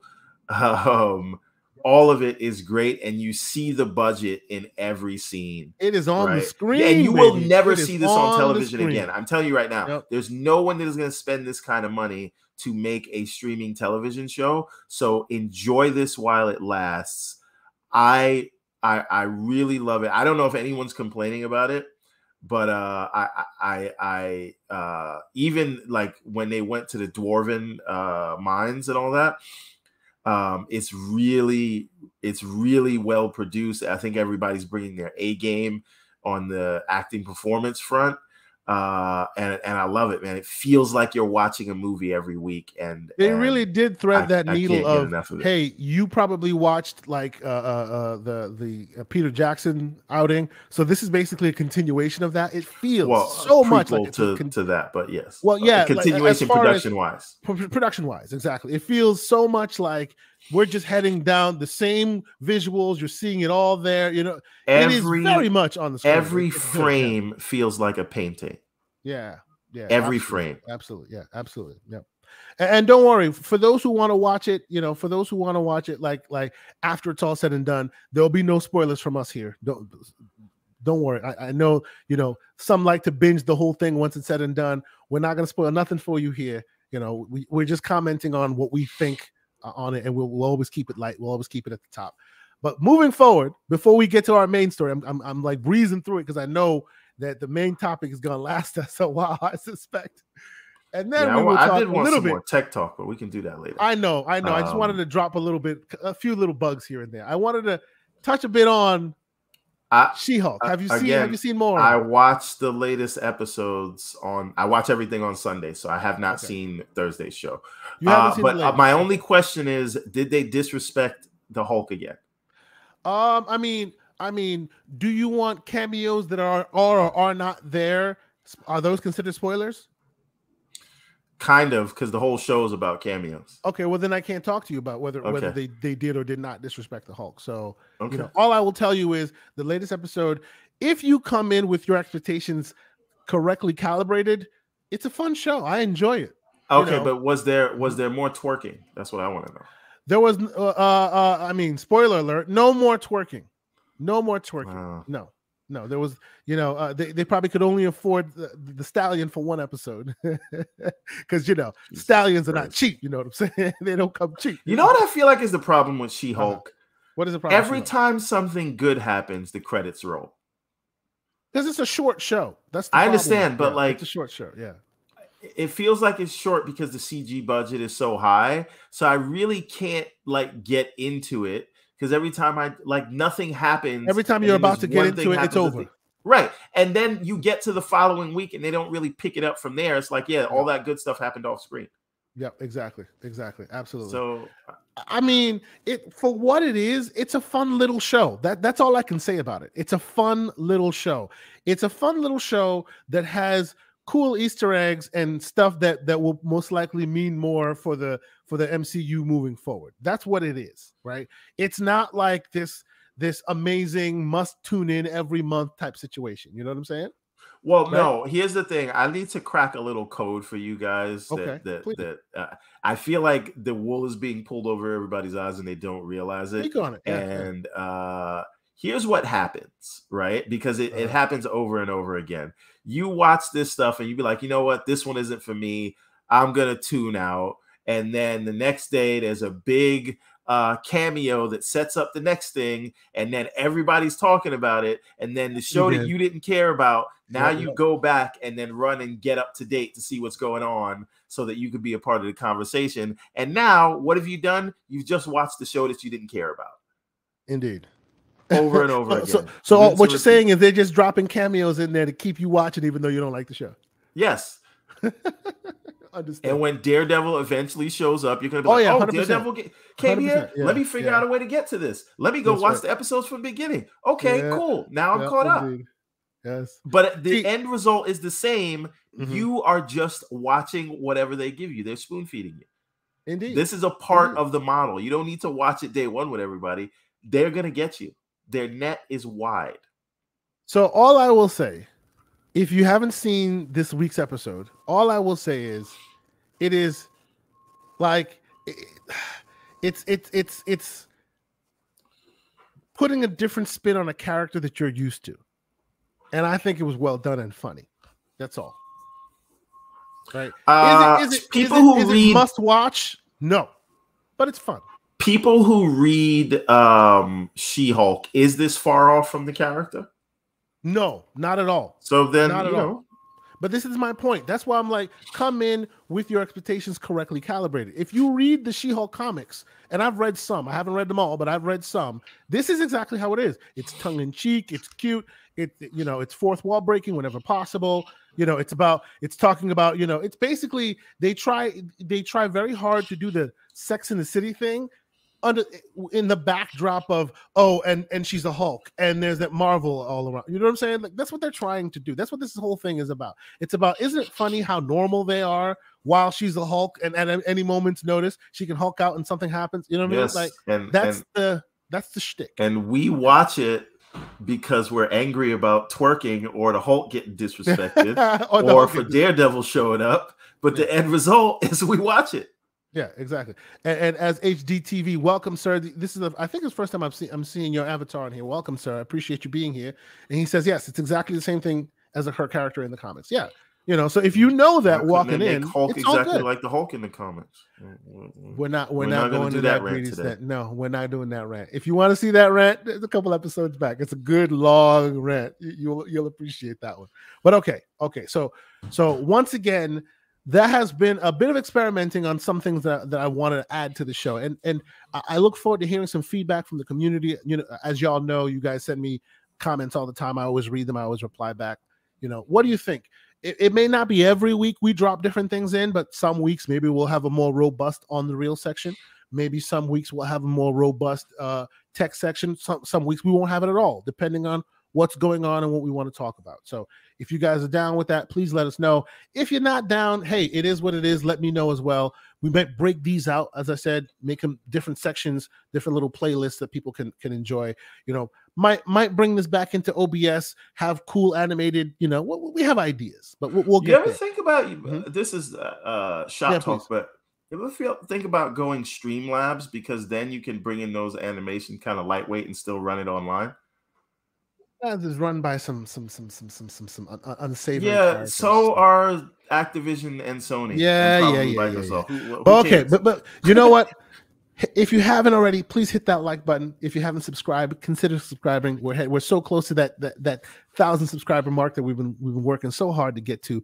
Before we hit the big show and the big honking conversation we're here to talk about, and y'all know what that is. Before we get there, though, real quick, this popped up on the radar this morning, and I kind of want to get your thoughts on it, Everborn, before we get to the Phil versus Jim. Don't believe it. Can we move on to the next thing? Please don't believe them. So, for those who are unaware, Rumor Mill, absolute rumor, basically is saying 2023, expect a Switch Pro with Series S comparable specifications. False. No? False? You don't think that'll happen? Why do you immediately go false? When was the last time the Switch Pro rumor came through? Like, what is worse, PlayStation insiders or people predicting the Switch Pro? Yes, sir. Mm-hmm. And by the way, the Switch Pro would then support DLSS and ray tracing. Right, but again, I don't know that you can shrink down the SoC in terms of cooling and all this other things that you need to do. And keep going. Yeah. Mm-hmm. You cannot. Not even if you don't know, you can't do that. And I don't think Moore's law would allow us to do that by next year anyway. So I don't think it will be on par with a Series S. Not saying it won't be more powerful, but don't just throw the Series S out there just because. Not saying you're doing that. And while I completely agree with you on your point, which I completely agree with you, Everborn, another reason why I think it will programmatic eagle really hits the nail on the head. Exactly. That's where I was going. And thank you, Programmatic Eagle. Always here with the good takes. And that's exactly my point on it. Why the hell would they spend the R&D dollars when the abacus, known as the Switch today, is still Scrooge McDucking them? I'm not saying they won't do an upgrade. I'm saying Nintendo is not trying to be on top of being not possible. They're not going to spend the billions to try to make it possible. That's right. What all of this is saying, it's a pipe dream. It is a pipe dream. And let's be clear here. Your Series S does do ray tracing. It does today. It does ray tracing. Oh, and by the way, the Steam Deck is capable of ray tracing. Absolutely, it is, because it's the same SoC. The difference is they haven't enabled it on the NVIDIA on the AMD driver side.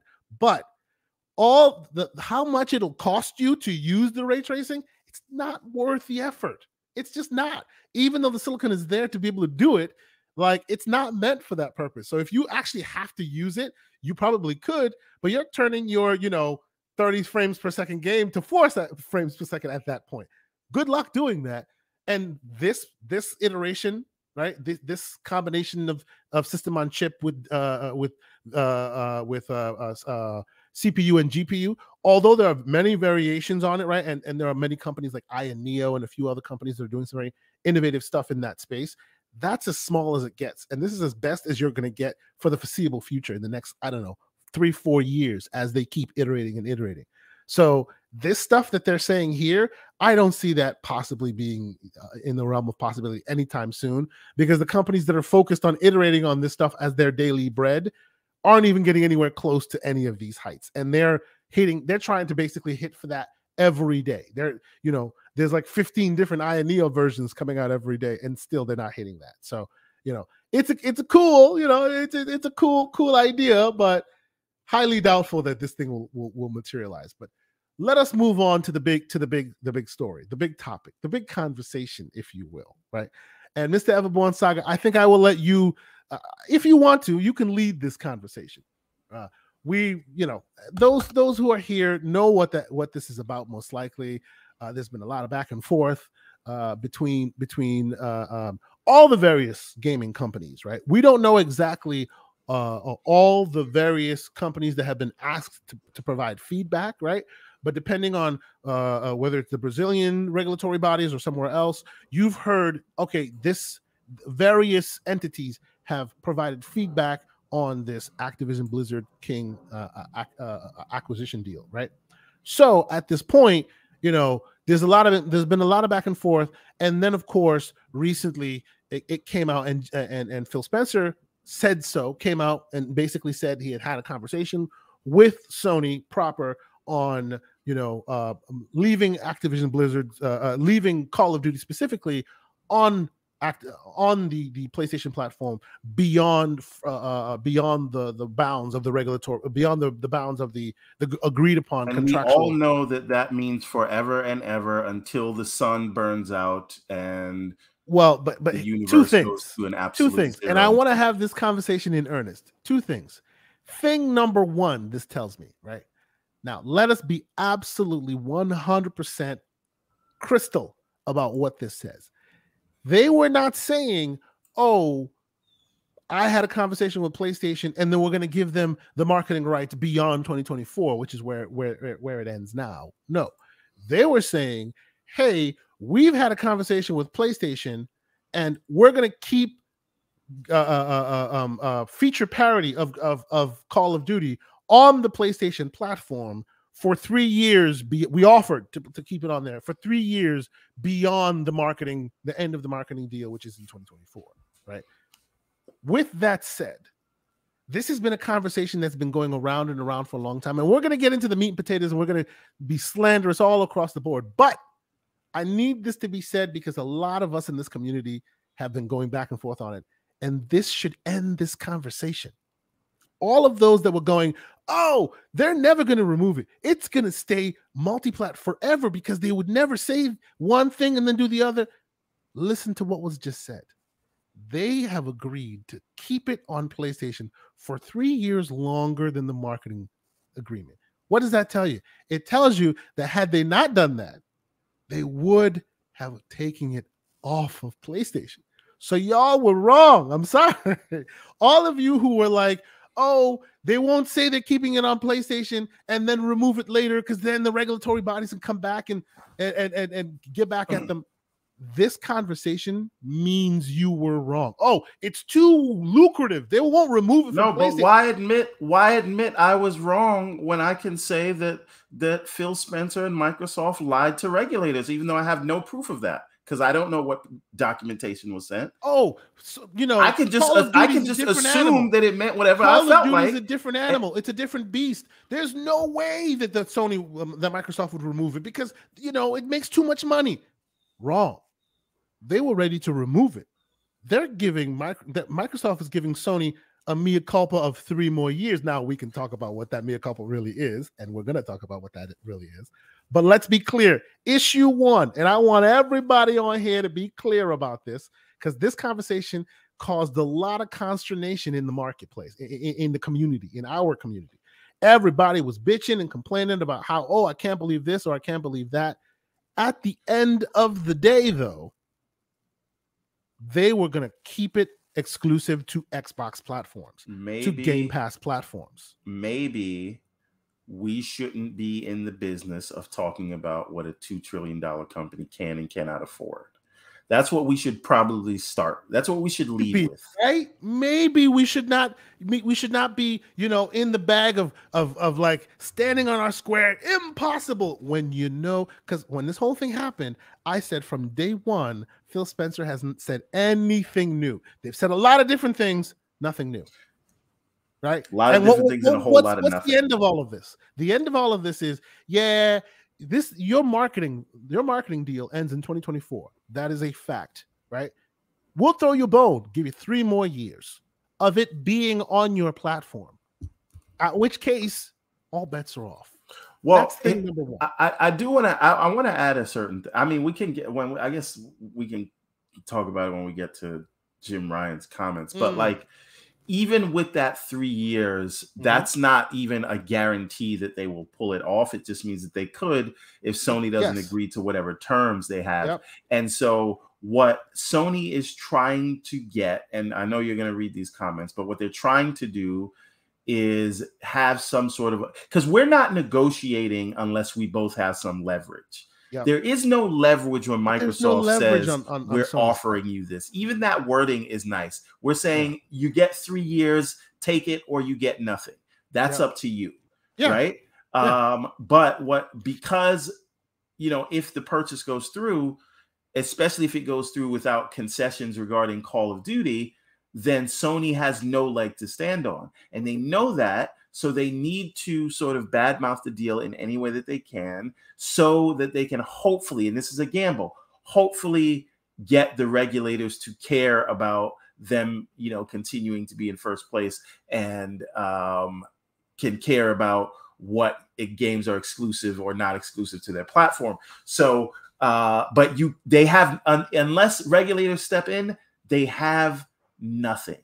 And you have to read everything in that context. They have no bargaining chips to tell Microsoft what to do with any Activision properties unless the regulators come in and force it to be mandated in writing. And my barring favorite part, you take what you get. My favorite part is how Jim responded, how he was talking. I loved it. It was hilarious. I had intended to comment, not to comment on what I understand to be a private business discussion. But here's the thing: he's full of shit. Right? We are going to have to label this rated R on this episode. We've dropped too many of them. So who dropped the 3-year number? Was it Phil or was it Jim Ryan? Actually, it was let's see, no one. I don't think any of them specifically said 3 years. I think Phil said multiple. He said multiple years. No, but we're getting the 3-year number from somewhere, right? Oh, here we go. Jim said it. So Phil said we've provided a signed agreement to Sony featuring feature parity for at least several more years. That's what Phil said, right? Several more years. Okay. And then Jim said, let me ask you a question. Can you go to dictionary.com and look up the definition of several real quick? Several, and shout out to, and he's not in the chat today, but shout out to him. Shout out to Slow-Mo Backslap, him and his Oxford Dictionary reading. Several meaning more than two, but less than, but less. More than two, but not less than much. Forever. Yeah, more than two, less than too much. You know what I'm saying? That's what that is. So it's more than two. That's about it. But and here's the thing, right? Everybody wanted to interpret whatever they meant, and because their interpretation was wrong, even though we were clear on this the whole time, their interpretation was wrong. So now they want to call everyone a liar because they cannot admit that they were coping. That's what happened. And now the response was, and where did the number the 3 years exactly come from? It came from this response right here from Jim Ryan saying Microsoft has only offered for Call of Duty to remain on PlayStation for 3 years. And you're lucky you got that. Huh? Well, let me finish the statement. Let me finish the statement. For 3 years after the current agreement between Activision and Sony ends. After almost 20 years of Call of Duty on PlayStation, their proposal was inadequate on many levels and fails to take into account the impact on our players. We want to guarantee PlayStation gamers continue to have the highest quality of Call of Duty experience, and Microsoft's proposal undermined this. Hold on a minute. Okay. Here's the thing. Those ain't Phil's kids. Jim Ryan, those are your customers. You take care of your kids, pay your goddamn child support, and stop looking at other people to bring them McDonald's. Mm-hmm. Phil sounds like that girl where the dude brought the McDonald's to his own kid and was like, you got to feed all my kids from my other baby daddies. Listen, this is the thing. The idea that Phil says, that Jim says I wasn't going to say anything is interesting to me, because back in February is when Microsoft said they offered it on a multi-year basis. That's what Brad Smith said in his separately from his interview that he did in February. He told that to CNN. CNN reported it back then, but Jim Ryan comes the day before the decision that the CMA deadline.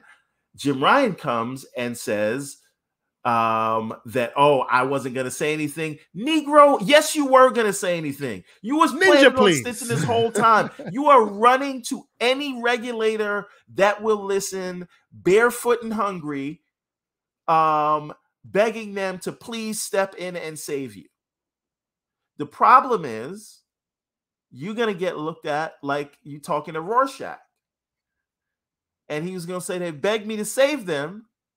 And I told them no. Right? So the thing is this. The 3-year offer, right? Because what I need you to understand what happens about. Hold on. So Gabe says, what's wrong with Jim Ryan caring about the players? He doesn't care about the players. Doesn't care about the players. He cares about his players. Well, okay, hold on. And even there, he doesn't care about his players. Let's dig into that real quick. So you see what I've highlighted on the screen there, right? We want to guarantee PlayStation players continue to have the highest quality Call of Duty experience, and Microsoft's proposal undermines this principle. Let me dig into why I think he said that, and why I think you and I are in agreement on why he's not here for the players. What if Phil wants his players to have the highest quality Spider-Man? Get this, Everborn, real quick. Get this. I suspect, and this is maybe I digitally grabbed your tinfoil hat and put it on, because this is my tinfoil hat conspiracy. I suspect, even though no more has been said about this conversation, about what was had, I suspect the reason why why Jim is in such a mood about it, and why he's saying it undermines this principle of them having the quality experience, is because they're, first and foremost, 2024 is where they will lose marketing rights, which means the 3 years that they're getting aren't 3 years of renewed marketing rights. It's 3 years of it just basically living on PlayStation, right? So what happens during that 3 years, right? Now, you, Everborn, can talk to me about why they gave them the extra 3 years, because I think you're right on that.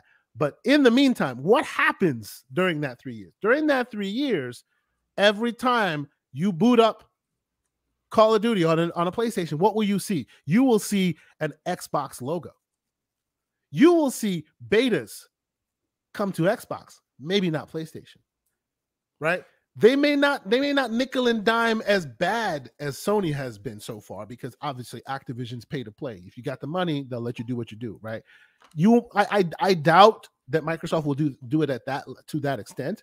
But basically what they will be doing is, in the course of that 3 extra years where it's on PlayStation, you will be marketing Game Pass and Microsoft while doing so.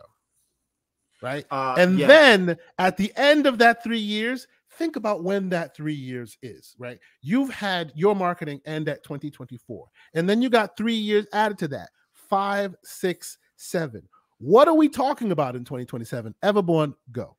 We're talking about the next generation of consoles. And so I can see a world where, when we get to what the PlayStation 6, and let some people tell it if there is one, but when we get to the next version of these consoles, COD could be a launch exclusive. And if you're putting out Warzone 2 this year, why would they concede the point? Why would they concede 3 years to Sony? Well, but here's the thing, right? One, it's a gimme for the regulators. This is them. They've been one step ahead of all the complaints for these last 7 months, right? So what the 3 years does several things. It makes you not look terrible, right? It also gives them a total of 5 years for people to get used to the idea of Xbox being the primary place to play COD. That is 5 years to transition over all the casuals that you can. At that point, once you are looked at as the premier place to play COD, and you have brought over those casuals, the only people left playing on PlayStation will be the zealots, because it'll be a no-brainer.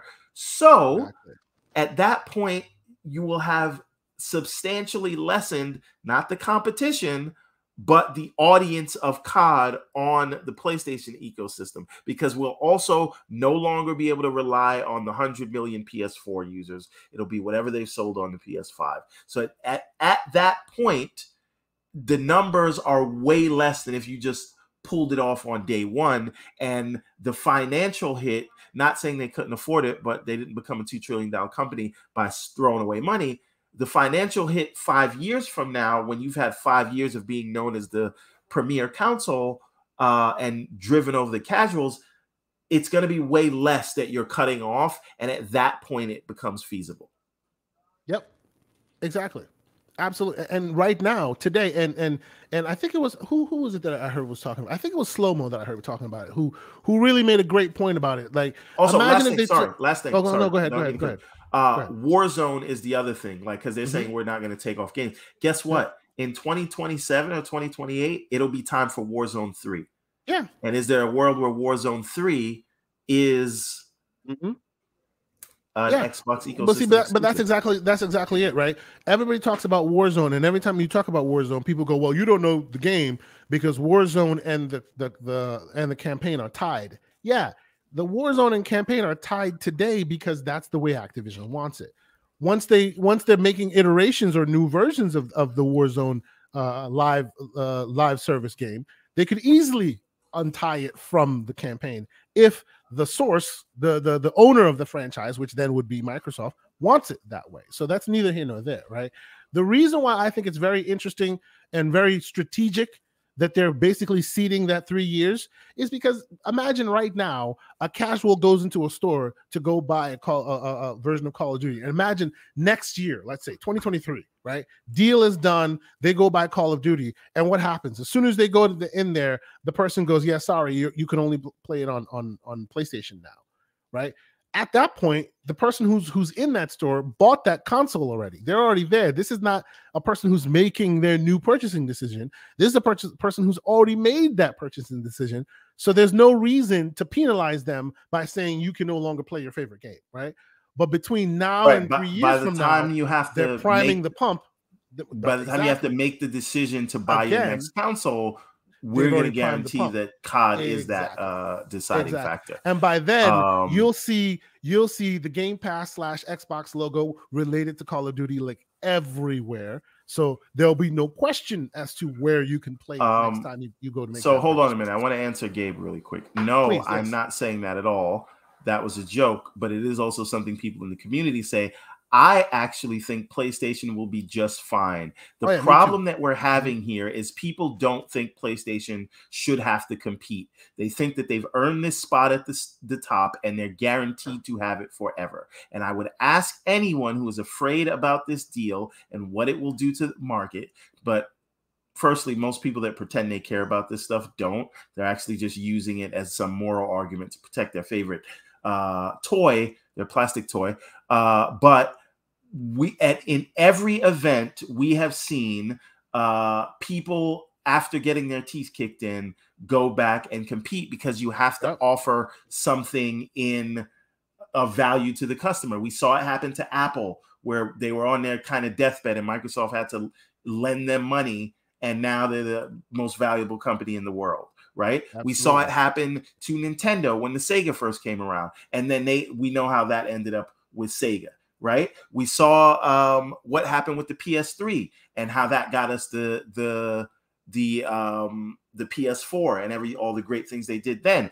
We are in the middle of seeing what happened with the Xbox One and how that got Microsoft to wake up and invest, and now we are where we are with the series. So in every event, you've been proven that these companies are not just going to go silently into the night, and they are going to offer things in an attempt to compete for our dollars. And shouldn't you want that? What if Sony, their back was against the wall? And then that is when you get the greatness and the magic. So why not? So basically, let them feel the pressure. You're saying all this to say. You're basically saying, thank goodness for the Xbox One generation, because that's what got us Game Pass.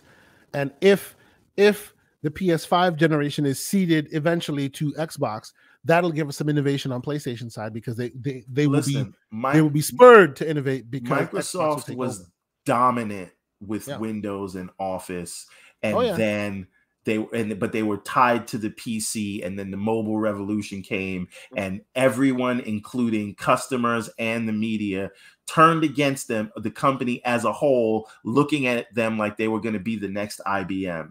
And Absolutely. From 2007 until now, look at the turnaround and how Microsoft is just viewed. I'm not even just talking about Xbox. They had to turn the company around and turn the image around and offer things that people wanted. And it took them a decade to do it, but they did it. Mm-hmm. So God forbid Sony has to try. This is exactly the point. 100%, right? It feels like this existential threat where if they lose their seat at the top of the Game of Thrones throne, all of a sudden their heads are going to get chopped off or something. No, they will be number 2, God forbid, right?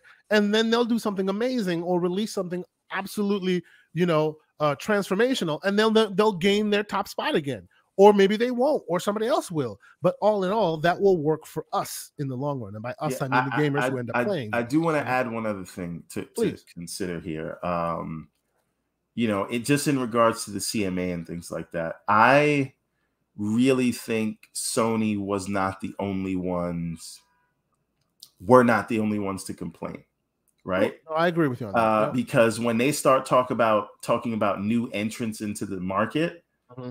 And they start I don't even think, I even wonder if they talk about like when that probably was Sony, but it's weird because do you want Google, right? That's probably Google. Right. Do you want regulators worrying about exclusive content? Like it seems like the CMA's argument is that anything that benefits your ecosystem is bad for competition. Yeah, but see, that's weird. But that's exactly the problem with that line of conversation or that narrative, because that can easily be turned. That can easily be turned. Boom says let him in. Oh yeah. I mean, come on now. I saw that, bro. I was just about to send him the invite right away. That can easily be turned in against Sony, right? Because the same way you can say, hey, at the end of the day, if competition against Sony is bad, then why is God of War not on Xbox? I'll tell you one thing. What Sony wants is to have be God able of War on my to mind because I have this thing in my hand. I'm sorry. What Sony wants to, if they can't get the deal blocked, they want to get it significantly hampered by some sort of undertaking or consent decree. And if they can't do that, they want to delay it as much as possible. Now, another concession that Sony might hope to get is not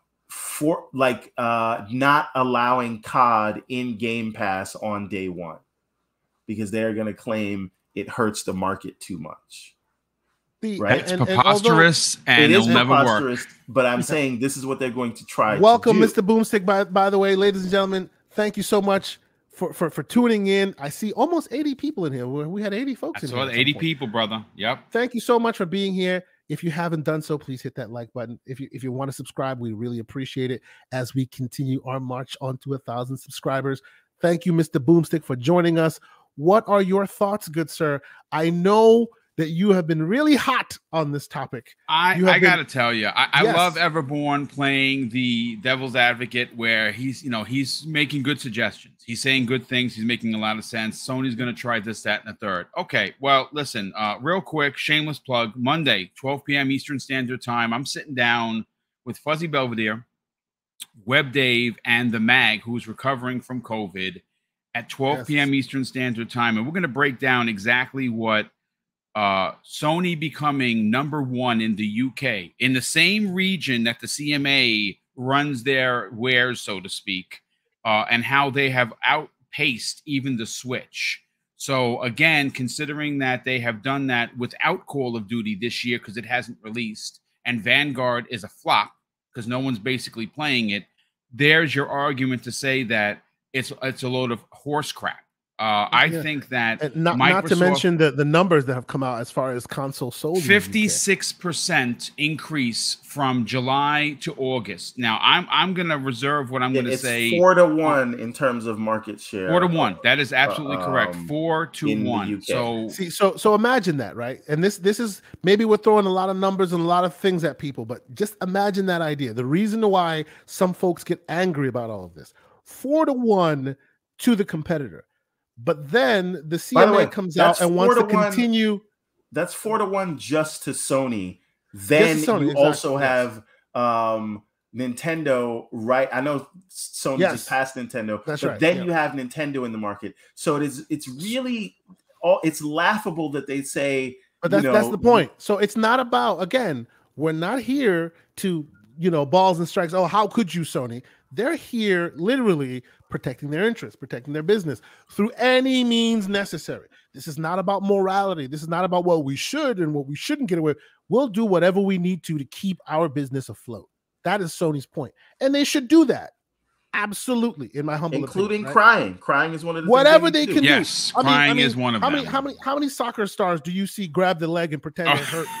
Right? So you're saying Sony pulled a soccer move. I love it. That's what's happening. You know what I want to see? But that's not the point. It's not their fault that they pull a fake move if they get the call.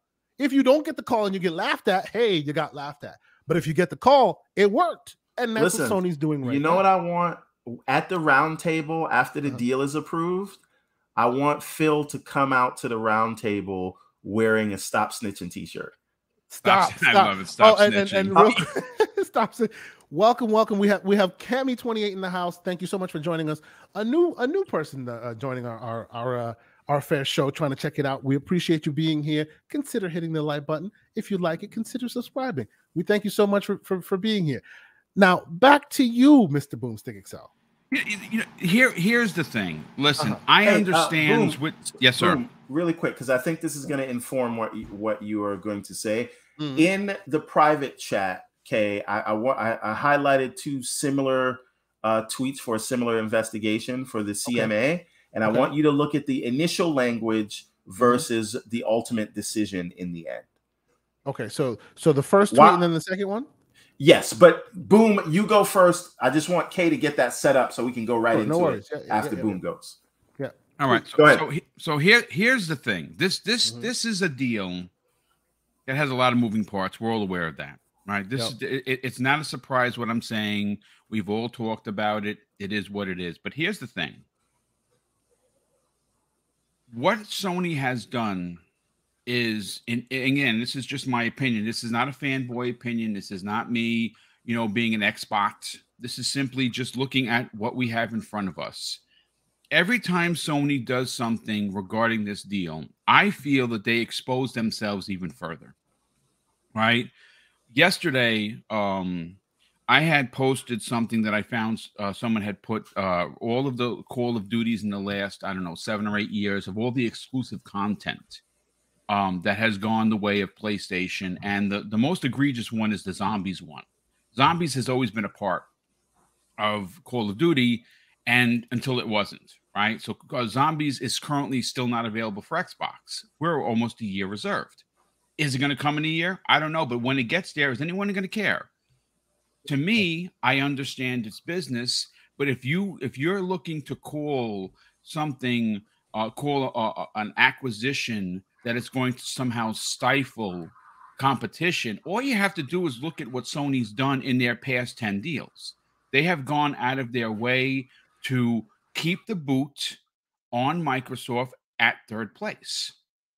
Competition, or in business, is expected that if you are going to compete, you need to do things better than your competitor. Well, Microsoft has done that, and they continue to do that. And even with the Bethesda deal, they're still in third place. Even with the Activision deal, they're still being third place. Now, are they going to be in third place long? Probably not, because there is going to be a part, and this is what's even more crazy. Microsoft has conceded this generation that it's going to be, PlayStation is going to be the box of Call of Duty, because they are allowing them to have 25, 26, and 27 still on their console. Now, they're not going to have marketing rights And why would they? Because, well, Microsoft paid $70 billion. See, this is, I think, what really and boom, to your point on that point, I think that's where this part of that conversation came from. The quality of Call of Duty. They don't want to be the PR. They wanted to continue the marketing deal. Well, they don't want to be. They don't want to be the marketing arm for PlayStation for Game Pass those last 3 years, because it'll be on Game Pass. It'll be on PlayStation. Of course it will. But won't it have a big old Xbox logo in front of it?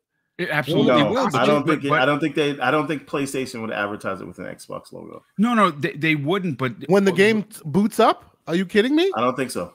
Oh, I don't know about that, dude. I don't know about that. It's wait a minute. Hold on a minute. You played Deathloop. Did that happen with Deathloop? But see, there's a difference, because Deathloop was mid-development before the deal closed. Yeah, but it doesn't take anything to add a splash screen. They're not going to do it. Sure. But so you also didn't see it with Ghostwire Tokyo. I don't know. I doubt it. I disagree with that personally. But I do. Okay. I do. Listen, at this point, that's the reason why they have a problem with the quality, the quote unquote quality of the experience. They won't get everything first, and a lot of the competitors. I agree with that. I'm just saying they're not going to put an Xbox logo, right? It's going to say Activision, because technically that's a subdivision of Xbox, and it's not. True. Minecraft does it because whether it be the logo or not, at the end of the day, you're marking a competitor's product, and that is not appropriate. At least that's not something you want to do as a business, right? Which obviously, if you do get marketing rights, well, if you get access rights but not marketing rights, you will somehow, some way be stuck into doing that, right? Unless you get the full exclusive marketing rights that you've always had, which doubtful that that's what they're getting now. Am I mistaken? But this is what I'm saying. I think that what they are offering is you keep it on your platform, but you don't get these other benefits of absolutely. Why would they? Exactly. I just don't think the logo is part of that. That's all I'm saying. Oh yeah, no. Yeah, I agree with that. That's just a visual representation of I would do it. I would force them to put a logo. Yeah, I wouldn't even put an Xbox logo. That's just a physical representation of shadiness. At the beginning of everyone. To everyone's point, Live Supremacy in the chat says MLB The Show has the PlayStation logo. Yeah, of course. Yes. I'm just saying that. Yeah. And the idea of it doesn't take much to add a splash screen. Once the game has been qualified and ready for launch on your console, even if it's a dot that's in the wrong place, you can't add or remove it. It's not one of those. Let me just take it out. This won't matter until the next COD anyway, which will give them time to do a splash screen. Here's the thing. I said this. We're getting into the weeds here, and I kind of want to reel this back in because there are 2 points I really want to make. First and by foremost, the way, thank you, Pixel. Appreciate you, sir. No. First and right foremost, Microsoft is giving something to Sony that has an infinite price tag. You cannot put a price on what they're offering them, and that is time, ladies and gentlemen. Time in business is priceless, and what Microsoft is doing is giving them from 2022, which is currently right now, to the end of 2027 to get their house in order. Meaning that they go and you're giving you SOCOM dev time right there. That's what they're giving you. Giving you your investment development time, your AAA PlayStation banger, as the kids like to say, SOCOM, to put on the market, and you make it a free to play, or you make it a pay to win, whatever you want to do with it, and you have that out there to be your launch title for the new PlayStation 6 in 2028. Because if you look at what Microsoft is doing, the reason why they're saying 2027 is because in 2028 there is going to be a new Xbox. At that point, these consoles will have had 7 years. That is the norm. And if Microsoft is looking that far into the future, and I would imagine they're looking even further, they're going to be able to have ready Call of Duty exclusively on the new Xbox. And what's going to happen is exactly what we've seen Sony do for the PlayStation 1, the PlayStation 2, all the way through the PlayStation 5, have games that are only available on their platform at launch to move the needle in their direction. Now, is it going to take to 2028 for Microsoft to take first place? No, it is certainly not. It's going to probably take 2 seasons. And I mean 2 seasons, I'd probably say about 2 holiday seasons once they have Activision Blizzard King. And what's going to happen is there's going to be, folks, I've already foresaw it. I've seen it. I've heard it. I'm telling you, this is going to happen. Your child is going to be playing Call of Duty because you're an Xbox or a Sony player. And they're going to be getting, and let's say, for instance, you're an Xbox player, and you say, hey, listen, Timmy, the Call of Duty, we just downloaded it. Oh, that's awesome. Little Timmy's going to go to school, and he's going to tell his friend, little Johnny, say, hey, you're not going to believe this. I just downloaded the new Call of Duty for free. And they're going to say, what are you talking about for free? And yeah, this Xbox Game Pass. And they're going to go home to their pops, and they're going to say, hey, pops, the new Call of Duty's out. They're going to look at Sony and going to say $76.43. Or what does Game Pass? $5 a month. Oh, we can get your cousins, we can get your mama, we can get your auntie all the way across the world, and across the country. She's in Cali, we're in New York. You know what? Everyone can play together. And for $5 a month, there's going to be advertising that says for as low as $5 a month, get the new Call of Duty. Mm-hmm. And when that happens, that is when you're going to see the people move over. Because how quickly, folks, did people move over from the 360 to the PlayStation 4 because of marketing and messaging and basically Microsoft stepping on it, so to speak. Yeah. Right. Yeah. So in one fell swoop, Microsoft went from, okay, Sony caught up. But if you ask anybody that's being truthful, the 360 PS3 generation was led by Microsoft. That was an Xbox winning generation, and they fumbled the ball at the goal line. Talk about attach rates. If you talk about new IPs launched, if you talk about overall excitement, if you talk about media coverage, if you talk about the fact that once the one was launched, they stopped making the 360 and they continued making the PS3 for a few more years. After that is when they overtook it. But like, you won because I stopped running, right? Basically, yeah. So they moved on to the next console immediately, while PlayStation kept padding the last gen numbers a while, and that overtook it. Absolutely. Also, all those sales came from Japan. When you look at it, mostly region for region. If you look at it, yeah, absolutely. And if you look in the States, it wasn't even close between the PlayStation and the and all of this is why you see them making the decisions that they're making today, right? That's why Sony, we'll increase the price everywhere else, but we won't do it in America. We'll just offer you guys a bundle that basically increases the price, but we won't say we did, because this place is really hard fought, right? And they know that if they're not careful, they weren't supposed to supposed to know that, right? Yeah. They know that this place is hard fought, and if they're not careful, they'll lose it, or they are losing it, and they need to keep fighting to keep it. So having that idea of, oh yeah, we raised the price in the US is not a good look. We'll just make sure that every time you see one, it happens to be the price we want it to be without telling you we've raised the price. You know what I'm saying? That's seemingly what's happening here. But I guess to bring this back around to this whole back and forth between Jim and Phil and the deal and it's far from CMA, over too. Right? I have a feeling there's going to be a rebuttal. So one thing to what you said, Boom, that I thought was very interesting, that we all seem to be coming at this from different mental places, right? Jim Boom seems to be coming at it from the place of how the heck can PlayStation, even with a straight face, make these claims when clearly there's so much evidence to the contrary, right? And we've all been able to see this stuff happening, right? The thing that I come to it that I wish we would all have a bit more focus on is, I feel like and I've said this before, I feel like what Sony's doing is what they're supposed to be doing. Would you be surprised if they were all mea culpa and all like, wouldn't you be like, they would not we're fine. Be doing their fiduciary duty to their shareholders if they did not try to do this through hook or crook. That's right. They're doing this to make sure they get the best, so that when the inevitable happens, they go, look, we did the best we could. We tried. It's not consent. Show friends. It's show business. That's right. And it's not about life is not fair, right? That's right. Here's my point. But I do want you to go to the tweets that I showed you, because I will, and I'm bringing them up.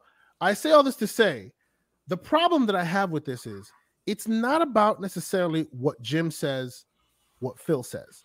My issue is the regulatory bodies that are supposed to be, if this is a soccer analogy, they are the referees on the pitch, right? It seems to me that they are kind of fudging the numbers here a little bit. They are calling balls and strikes based on what they like, rather than based on what the situation on the ground is. Now, let me be clear here, right? We haven't seen their final result. So I'm not saying that, oh, there's corruption going on, or that they're calling it for one versus another. That's not what I'm saying, right? And to Everborn's point, and I'll bring up the two chats he brought up right now, because that does paint a picture that explains basically how the CMA tends to act when they're involved in some of these things, right? They come out with the fiery language in the beginning. So this is the first tweet you sent me, Everborn. So this is in favor of when they were talking about Norton, the antivirus tools, right? So even though ultimately, right, when it's all said and done, tweet to this as well, like a second. Yeah, and I'm coming up next with that, right? Yeah.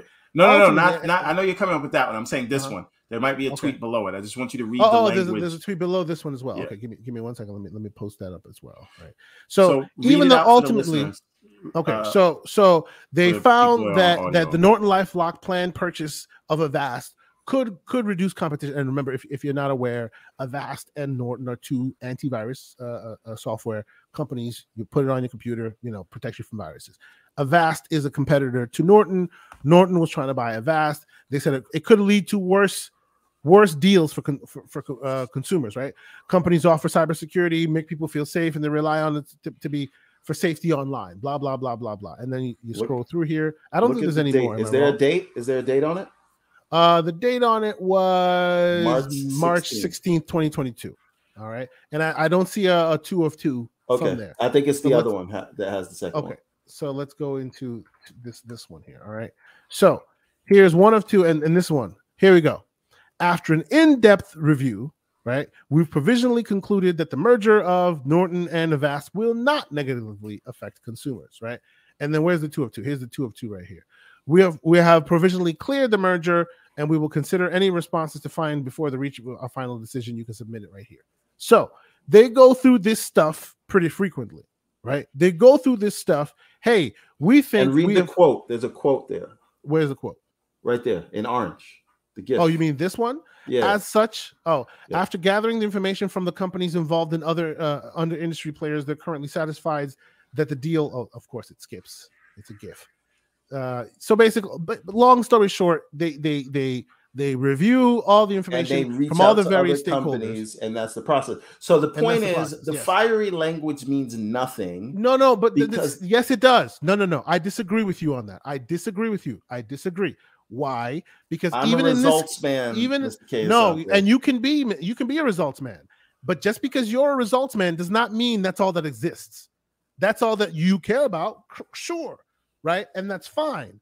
But the results are the results, and you and I are in complete agreement. The results will be what they will be. And me personally, based on all this information we have and all the historical information we have, I still am pretty confident that when it's all said and done, whatever the result may be, will be a result that we can be confident about, that we can feel safe, that it's not untoward or anything like that, or somebody's being paid off or something. I'm not saying any of that. That has nothing to do with any of this this conversation. I completely agree that when it's all said and done, based on how the CMA functions, it will the righteous decision will come to the top. That's it, right? But to me, the fact that they used one competitor's fiery language as their own is eyebrow raising. That's all it is. How do we know they didn't do this in the CMA investigation? In the Norton investigation, you can click on the link. Look at the Norton investigation. Even in your example, example here, right? Because if you dig through it, this is not fiery language. This is not. But you have to click on the link and see what they said. No. Okay. And yes, I'm sure when you click on the link and you read the full scope of the question and the answer, you will see the full scope of it. But comparing that to the ABK deal, even with that, in the ABK deal, there was no need to click on the link. They used emoji-ridden fiery language in a tweet, which was very eyebrow-raising. That's all I'm saying. It is, and I'm not the only one saying it. It was also just it is eyebrow raising. I'm sorry. It's also just a tweet. What matters is a tweet is not just a tweet when it's being used for official communication, right? Even tweets, which are quote unquote just tweets, are now being saved to enter into like the presidential archives as part of something. So a tweet is not just a tweet when it starts to be used as official communication mediums. All I'm saying, and both things can be right, Everborn, right? At the end of the day, cooler heads can and will prevail. I agree with you on that.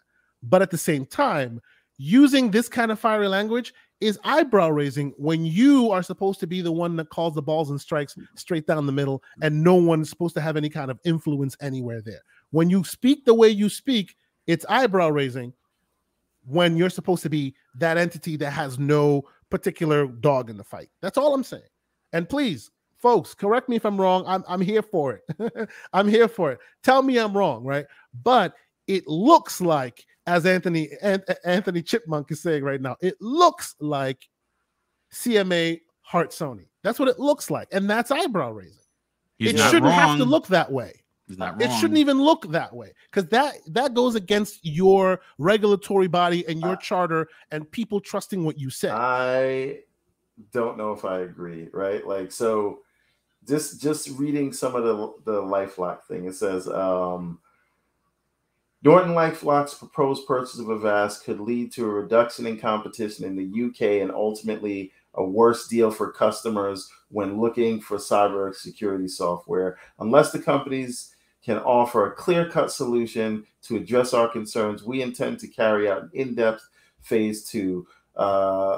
Norton LifeLock and Avast now have 5 working days to submit proposals to address the CMA's competition concerns. So what you're saying is, let me understand what you're saying. What you're saying is, I'm saying no one said at this time CMA was in the pocket of big security. Let me understand. Hold on. What you're saying is, if you compare the Norton case and how the CMA's language was, you're saying it's exactly the same to how the CMA. Show me the fiery language where you're seeing there's a difference in what they're saying. Dude, there's a lot of fiery language. As a matter of fact, look at Twitter. I mean, again, I have to agree with KSante. I mean, I'm sorry, brother, man, but I think the panel, the chat, no one's with you on this. Yes, because we are closely invested and following. No, but if you just read this if you just read one tweet after another, it reads exactly like a manifesto being written by a fanboy of said company. Okay, can we read the tweets? I'm going to pull them up right now. I'm going to read you all 4 of them. Find me the tweets, and I'll put it on the screen. I'll find it right now. And while we do that, I will answer the question I'm just saying this is much to do about nothing, and the deal is going to go through. That's what I'm saying. I totally get all of that, but here I have them right in front of me. But it should look, Everborn. My only problem with your narrative is, because the result will be what the result will be, nothing else in the middle should matter. I disagree with you on that one. Look, this is how it starts off. The result will be what it'll be. I agree with you on that. Yes, but because the way they're speaking is worth a conversation. So it definitely is. And you yourself, let me frame this. Were fired up when you first heard what they had to say. Well, go ahead. Let me frame this for everyone, just to know where we start. The starting tweet is listed. They have a blue check mark, Competition and Markets Authority, CMA, right? They have a picture of someone playing a video game. In the corner, CMA. If you wouldn't mind, put it in the DM, and I'll post it on the screen. Okay, I'm literally going to say, all you have to do. I just sent it to you. You gotta check your DM right now. In our DM or in Twitter? No. Your DM, your personal DM on Twitter. Oh, okay, cool. Okay, so I'm gonna read it verbatim, folks. This is how this whole thread started. Simply says, we've been investigating Microsoft's anticipated $69 billion purchase of Activision Blizzard King and have discovered that the deal could substantially lessen competition in, and this is where they start using emojis, which is boggling to me, but okay, I guess a 19-year-old wrote this. Gaming consoles, which I'm assuming they mean sales, multi-game subscription services, and cloud gaming services. So already the first one is a big F you, because Sony just posted a 56% increase 1 month from the other. So here's the second tweet. And this is, again, this is an uneducated person or IE fanboy. Microsoft is one of the biggest players in the gaming industry. Oh, really? I suppose a 2-to-1 from last gen and this gen. That's a fine statement to make. Okay. One of the biggest players in the gaming industry. They're one of three. One of three. Together with Sony and Nintendo UK, they've led gaming console markets for the past 20 years with limited competition from new rivals. Sure. And here it continues.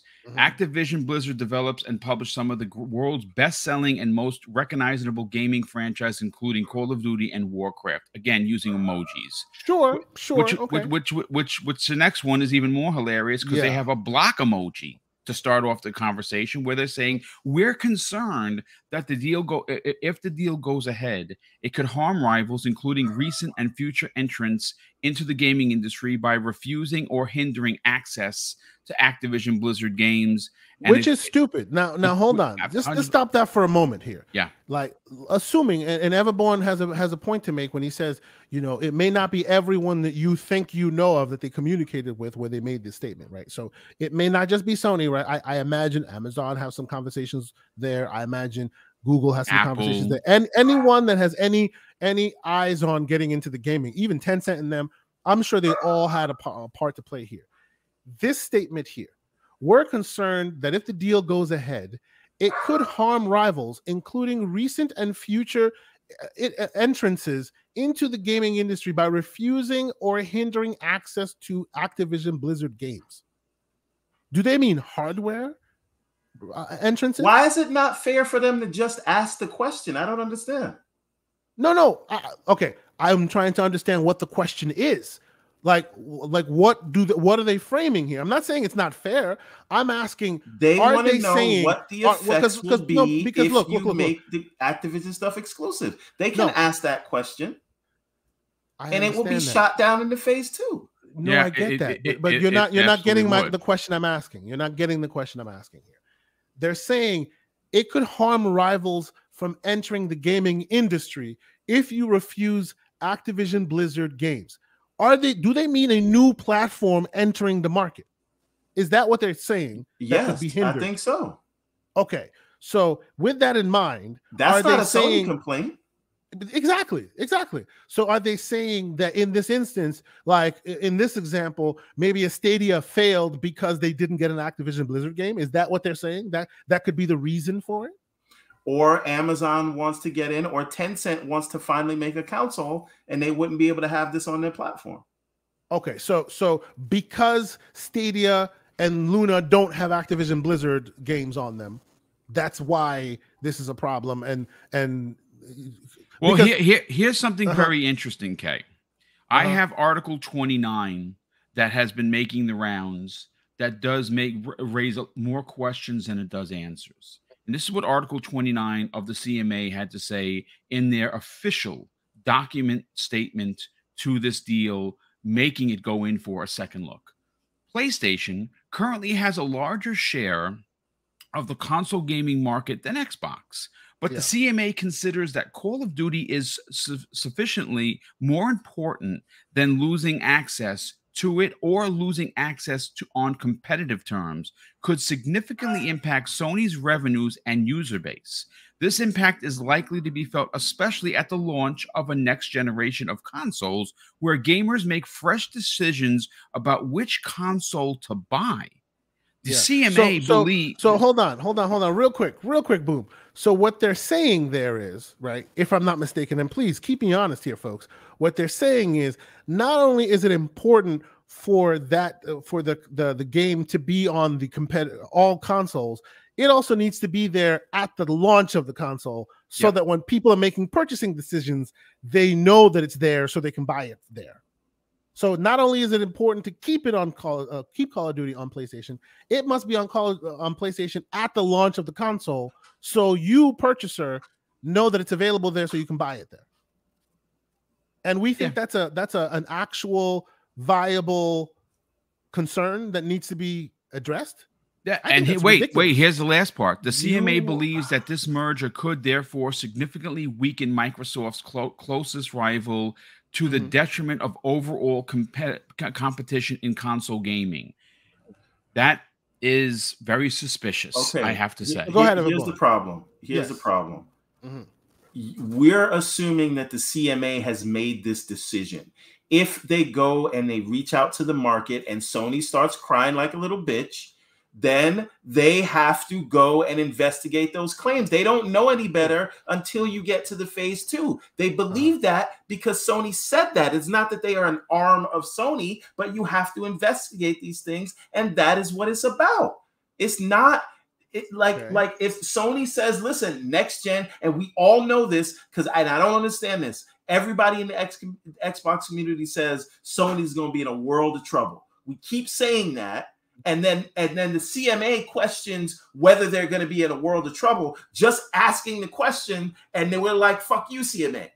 No. See, I think you're framing that argument a little incorrect. I would have to agree. I think you're simplifying the conversations that we're trying to have here, rather than it actually being a legitimate, like, I don't understand what's happening here. Because what the people, because the back and forth that the people are having. Let Boom finish. I want to hear what Boom was saying. I'm sorry. No, what I was going to say is that especially when you consider the wording. This isn't I only have Article 29. I don't have the whole thing in front of me. There is legitimately one of the articles actually says they're concerned for Sony's #1 position in the market. It literally says that I was looking for the documentation. Yeah.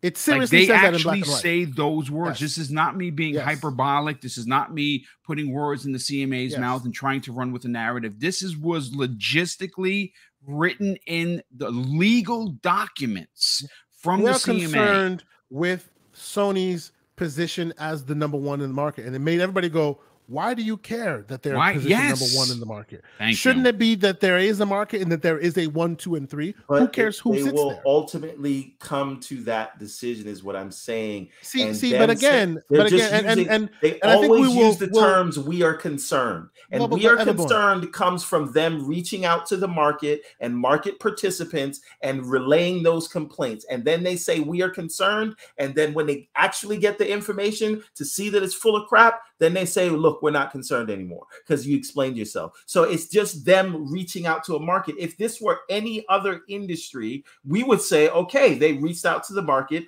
People in the market had concerns. Those people in the market happen to be self-interested, as they should. And then we turn around and we investigate it. So before we close this topic out, I will answer a question, one of the questions that I had highlighted from the community, and I'll bring that up in a second. But I think the thing that you and I are disagreeing on here, everyone, and I think our disagreement in general is you just care solely about the end results. You think, you're ignoring all you care about is the end results. No. The same thing we had, the same conversation we had about. Let me just say this. The same conversation we had about the initiative and all of that. You care about the end result, and if the end result is great, then no harm, no foul. And although I agree with you that the end result is good,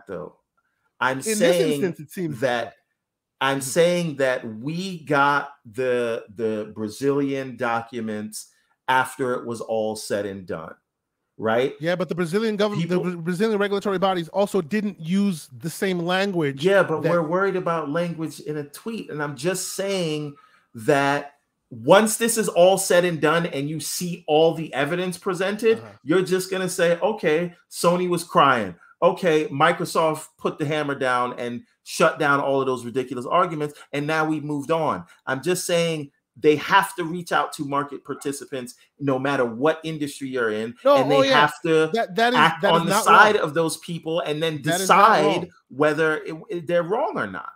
That's just what it is. And even still, they haven't made a decision. You're not wrong on that. But even still, if you look at the CMA's previous statements, right? If you look at what they previously say, they don't use the words that they used this time around. They don't go as far as they went this time around. All I'm saying is, and I think those of us on this side of the argument, are pretty much on the same page. And I think ultimately we're all on the same page because we know that when it's all said and done, the end result will be the end result, and it won't be tainted, right? But I think the folks on my side of the house, what we're saying is, when you speak with the way that you spoke, specifically the way you spoke this time, it works to call into question if your end results should be trusted. It seems like, oh, you're being influenced one way or another. That's what the fiery the language they used. That's the bug it puts in people's ear. And I'm not saying that ultimately will mean a bad result. I'm not saying that at all, right? I'm just saying, if you don't want folks to have that sentiment going in, waiting to hear what you'll ultimately have to say, then maybe you need to calibrate the way you make your statements. Because in other CMA statements, and your Norton example was even example as well, they may say what the concern is in the market, but they don't use such language. Like, maybe I'm not communicating with myself as effectively as I should. But I think the language is as bad when you look at it. Sure, but clearly, I'm not the only one that has seen this red flag, because a lot of folks are saying exactly the same thing. Because we are in the fog of war. So you're the only human seeing this entire thing that sees clearly, and everybody else is stuck in the fog of war. Is what you're saying? I'm saying, including Hogue Law, right? Including Hogue Law. Hear just as fiery words shutting down all of these arguments. I just want to hear when that. You look at the approval documents, they will shut down these arguments just as forcefully. Including Hogue Law. And no one will tell me I was right, and everybody will say, "Oh yeah, it's great, they got shut down." See how he's not answering that question. Ultimately, we will end up where I say we're going to end up. See, but that's fine. You see how he's not answering the question, though. Including Hogue Law, also stuck in that fog of war, sir. Okay, he's reading the documents as they come. I'm saying they're not as bad as you think. Also, let us move on. But before we move on, before we end this show, there was a question. He also said it was always going to a phase 2. Of course, and none of us are. And so we're in the phase 2. Of course, none of us are in disagreement of that. There's one question, and I put this up before. We didn't get a chance to answer it. Before we end this show, I want to answer this question. And this was asked by Double K24. Thank you so much for the question. I appreciate you watching. He asks, so, question, do y'all think this changes the relationship with Sony and Xbox and 100%. Or Phil and Jim moving forward? 100%. Go ahead, Boom. Expound. Where do you think this? How do you think this changes the narrative between them?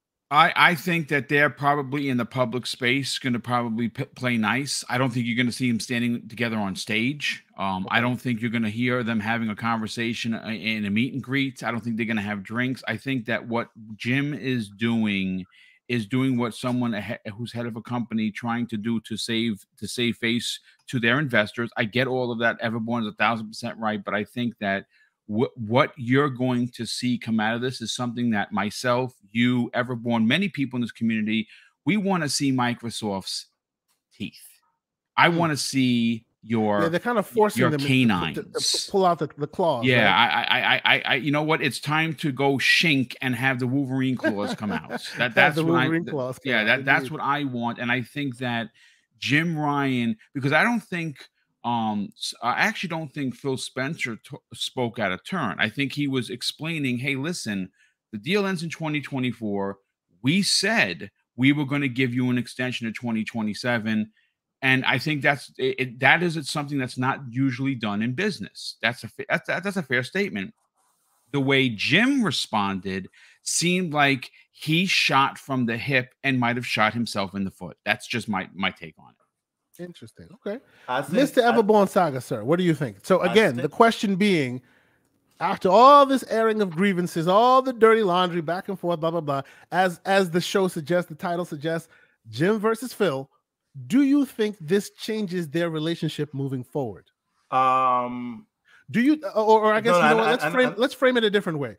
Do you think we see ramifications where, hey, they could have gone left, but because of the dirty laundry that's been aired, now you see they may take different positions with each other? Do you see that potentially happening? In the interim, but this is all fog of war. But I do want to caution everyone, this war of words is going to get worse before this deal closes. I promise you, Get your popcorn ready. Because if lawyers come out, boy, it's gonna be fun. Right. And this is what I'm telling people about all of these arguments that are made are gonna get shut down so forcefully, and attacks are gonna get crazy on people, and the companies are gonna start calling each other out, and it is going to be fun. So I'm here for all of it, but this is Double Barrel Gaming and Everborn Saga, and of course this incredible podcast will have you covered with everything. Each and every time someone says flings a load of poo, flings some verbal poo. No, I'm telling you, if you think Jim Ryan is done making these press statements to try to influence regulators, and if you think Microsoft is going to walk away from this deal and go quietly into the night, knowing they got to pay Activision $3 billion plus whatever they already invested into the legal for it's not going to happen. It's going to get disgusting, and God forbid it actually goes to like someone suing someone, whether it's Microsoft suing the government, the regulators, or regulators suing to block the deal. It's gonna get nasty, and I'm ready for it. Absolutely. You know. So, but that being said, after all that is said and done, depending on how far or how successful Sony is with the regulators putting stipulations on the deal, I think if they do anything, saying something like, "Oh, you can't put, COD in Game Pass or something," yeah. If you want to do the deal, if they really hinder the deal like that, that is where you're going to see the gloves come off, and they're going to be like, "Oh yeah." So you know what? There's ways we can hurt you for this. Good statement. Let me. That brings up one last question, and I think that's super interesting because some people are heading in this direction as if it's almost a foregone conclusion. And I will, and this will be the last point we'll make. And you guys, and you know what? I'll ask the chat to communicate as well. Please, give me your thoughts. Do you think, and as we hit almost 90 people in here, wow, this is awesome. 91, that's amazing, man. Thank you guys. J1 Money is 91. He just came in. You missed me damage controlling for the CMA. Yeah, you missed the captain. It was amazing. It's absolutely. Last question. Do we think a consent decree is all but assured? No, absolutely not, because it depends on what that decree is. If the decree is what we just learned of it being 3 more years, then that's about all they're going to give them. They're not going to. See, this is the thing. People keep bringing Brad Smith's interview into the conversation as if he told on himself. He never said the words infinity or infinite. He literally or said for the on rest a multi-year basis. Multi-year basis, yes. And actually, so did Phil. Said several years, which is 3. And because people can't read 2, or don't know the definition of things, they're calling everyone a liar. I had a back and forth yesterday saying, "What about lies of omission?" And I'm like, "What?" Yeah, I saw that. I saw that cool meme, "Lies of P," but with Phil Spencer's head on it. Lies of Phil. Jesus Christ, so good, man. So hilarious. You gotta love it. It's hilarious. Anyway, it's so not Microsoft's fault. You're stupid. That's the problem. I said it. Yeah. So Everborn, final thought. Do you think a consent decree of any kind is a foregone conclusion? It is, but I don't think it's going to be in the places where they're relevant to our discussions. Meaning, I think it's going to be some back end things like, hey, maybe you have this distribution warehouse in Sri Lanka, you can't keep that there, or some such nonsense like that, or you can't fire anybody for this amount of years, or you can't raise prices for that amount of years. Sure, I don't think it's going to be in the. I think the 3 years that they're offering the regulators will look at that and say, what do you want? You have 5 years with this thing. Like, you have 5 years to turn around and compete. So I don't think there's anybody that's going to say they have to do that in perpetuity. And Microsoft, even if they plan on keeping it there, it's stupid to have, like, it ties your hands around your back. Because remember, Microsoft has to pay for the development cost to put these things on on whatever platforms they do. So you're telling me I'm forced to make an investment in your company for the end of all time? No one's going to say that. Oh my God! Right? And of course, we're gonna end this conversation with the statement that just rounds it all up, that just makes it perfectly crystallizes this whole conversation for me. J-Mo Money says, Yeah, it all depends on the macroeconomics, let's be honest. That is conjecture, sir. Oh, fantastic. So anyway, thank you guys so much for being here. We had like 90 some odd people in here. It's been an awesome show. Again, for those who didn't catch us at the top, we threw a few more topics into the mix than we normally do, because me and Everborn, we like to chop it up on all these various conversations during the week, and we don't get a chance to really talk about that on the show. And we wanted to maybe have more shows, but there's just not enough time in the day. You know what I mean? So instead, what I think we'll do is we'll start breaking these out. So again, expect to see some more games talk from us. Expect to see what games we've been playing, the news stories that we always talk about. You might see some tech drops from us from time to time, and we'll talk about some on the real stuff, some movies and TV and this and that. But understand that anytime we talk movies and TV, we'll always leave the very last end. I'm calling that spoilering time. We're leaving that at the very last end. And when you see the spoiler in time bumper, that means if you haven't watched the show, then you may want to bow out, because that's when we'll be spoiling things. But we're moving forward. We're moving forward. But any feedback you want to give us, any kind of criticism, good, bad, indifferent, please, where that comment section is. I read them all. I reply to them all. I really appreciate you folks taking your time out, and making us part of your Saturday ritual. We really appreciate it. So, Mr. Boomstick XL, out of nowhere, the man's like, let me in, and here you are. Thank you so much for lending your thoughts to the show. Always appreciate you just dropping in. My pleasure. You're always welcome, as you know. Please tell the fine people, if they don't know where to find you, what the heck are you doing here, by the way? Come on now. Well, listen, you can find me on Twitter. Let them know where to find you. Where I just surpassed, which is crazy to me, 10,000 followers, which is bonkers. Yes, sir. Awesome. And we are almost at 11.2 in regards to subs on YouTube. If you haven't subbed the channel, please consider it. It's Double Barrel Gaming. I'm Mr. Boomstick XL at Mr. Boomstick XL on Twitter. I have moved the show to almost this is going to be this week was a little different, but I've moved the channel to a 5-day-a-week streaming schedule. I'm streaming Mondays through Fridays at the request of many who are enjoying the special edition Xbox Factor podcast on Mondays that I've been doing. It's only about an hour, sometimes a little bit longer, about 90 minutes. And because there's so much news, you literally don't have enough time to cover it. So when the news dries up a bit towards the holiday season, maybe we go back to 4 days.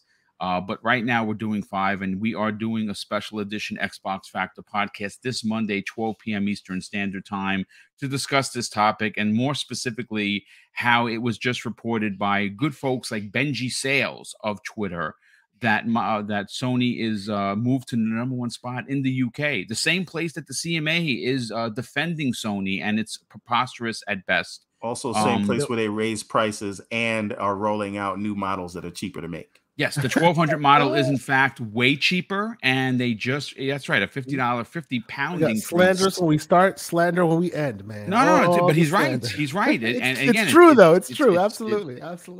It is true. Absolutely. So yes, you can find me there, and everyone check out. Please sub. Let's get these guys to 1K. They do a great job each and every week, and they well deserve your sub, and help them by putting this out on the socials. Go to their channel, go to share, drop this onto your favorite social media platform, and let people know about it. Because the one thing about YouTube is that it has a vast plethora of content creators, and these are two of some of the finest. So go and do that. I appreciate that, sir. Thank you so much. And speaking of fine content creators, we never want to leave you wanting. So I'm looking across the pond, and I see that the Living Split Screen crew is still live. So when you're done here, please head over to the Living Split Screen. Let them know we sent you.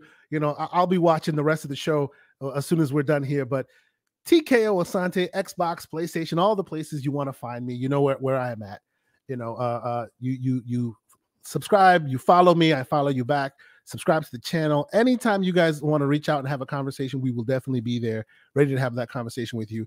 I've been getting feedback from folks that say they want possibly for us to start a Discord channel. I'm like, I would love to do that, but there's just so much. There's not enough time in the day. if there's a way I can find a way of adding that into the mix, and maybe that's a better communication medium, I'll look into that. But we've been having a lot of conversation in the background, trying to make sure that we push this show in a different direction and possibly get more folks to see it, and use this as our outlet to speak on more topics. So the Gaming Circle podcast becomes more GCP, the Geek Circle podcast, all kinds of topics that get discussed here. But again, thank you guys so much for tuning in live, and those who happen to watch after the fact. You guys help power this show, and those who watch and listen, I should say, on streaming services, we thank you so much. I've been actually reading a few here and there. There are people that left reviews. Thank you so much. I will start reading reviews as more and more start coming out. If you happen to be on the various audio services and you want to leave us a review, please do so. I appreciate it. Any criticism, anything you want to discuss with me, of course, we'll take all that in, and we'll make sure we make this show better for everybody. So again, Mr. Everborn Saga, Mr. Boomstick XL, unless you guys have anything else you wish to discuss, I think we're going to call it. Are we done? I say we call it. Yes. All right, ladies and gentlemen. So screen share for like 5 seconds. You have a screen share. Okay. Post something up. This is a what you got? I don't see anything. Here we go. Okay. Stuff. Oh yes. So we're working on some of the Mr. Everborn developer as we break out. We slightly updated the idle animation. Yeah, I need to play a new build, by the way. I haven't played the latest. Yeah, we don't have one yet because I'm waiting for these animations to come in. Okay, cool. This is the winning pose. So we put together the keyframes for these. This is when you enter. So for those who don't understand what you're looking at, you play the game, you see them do the animations. This is how those eventually become the animations.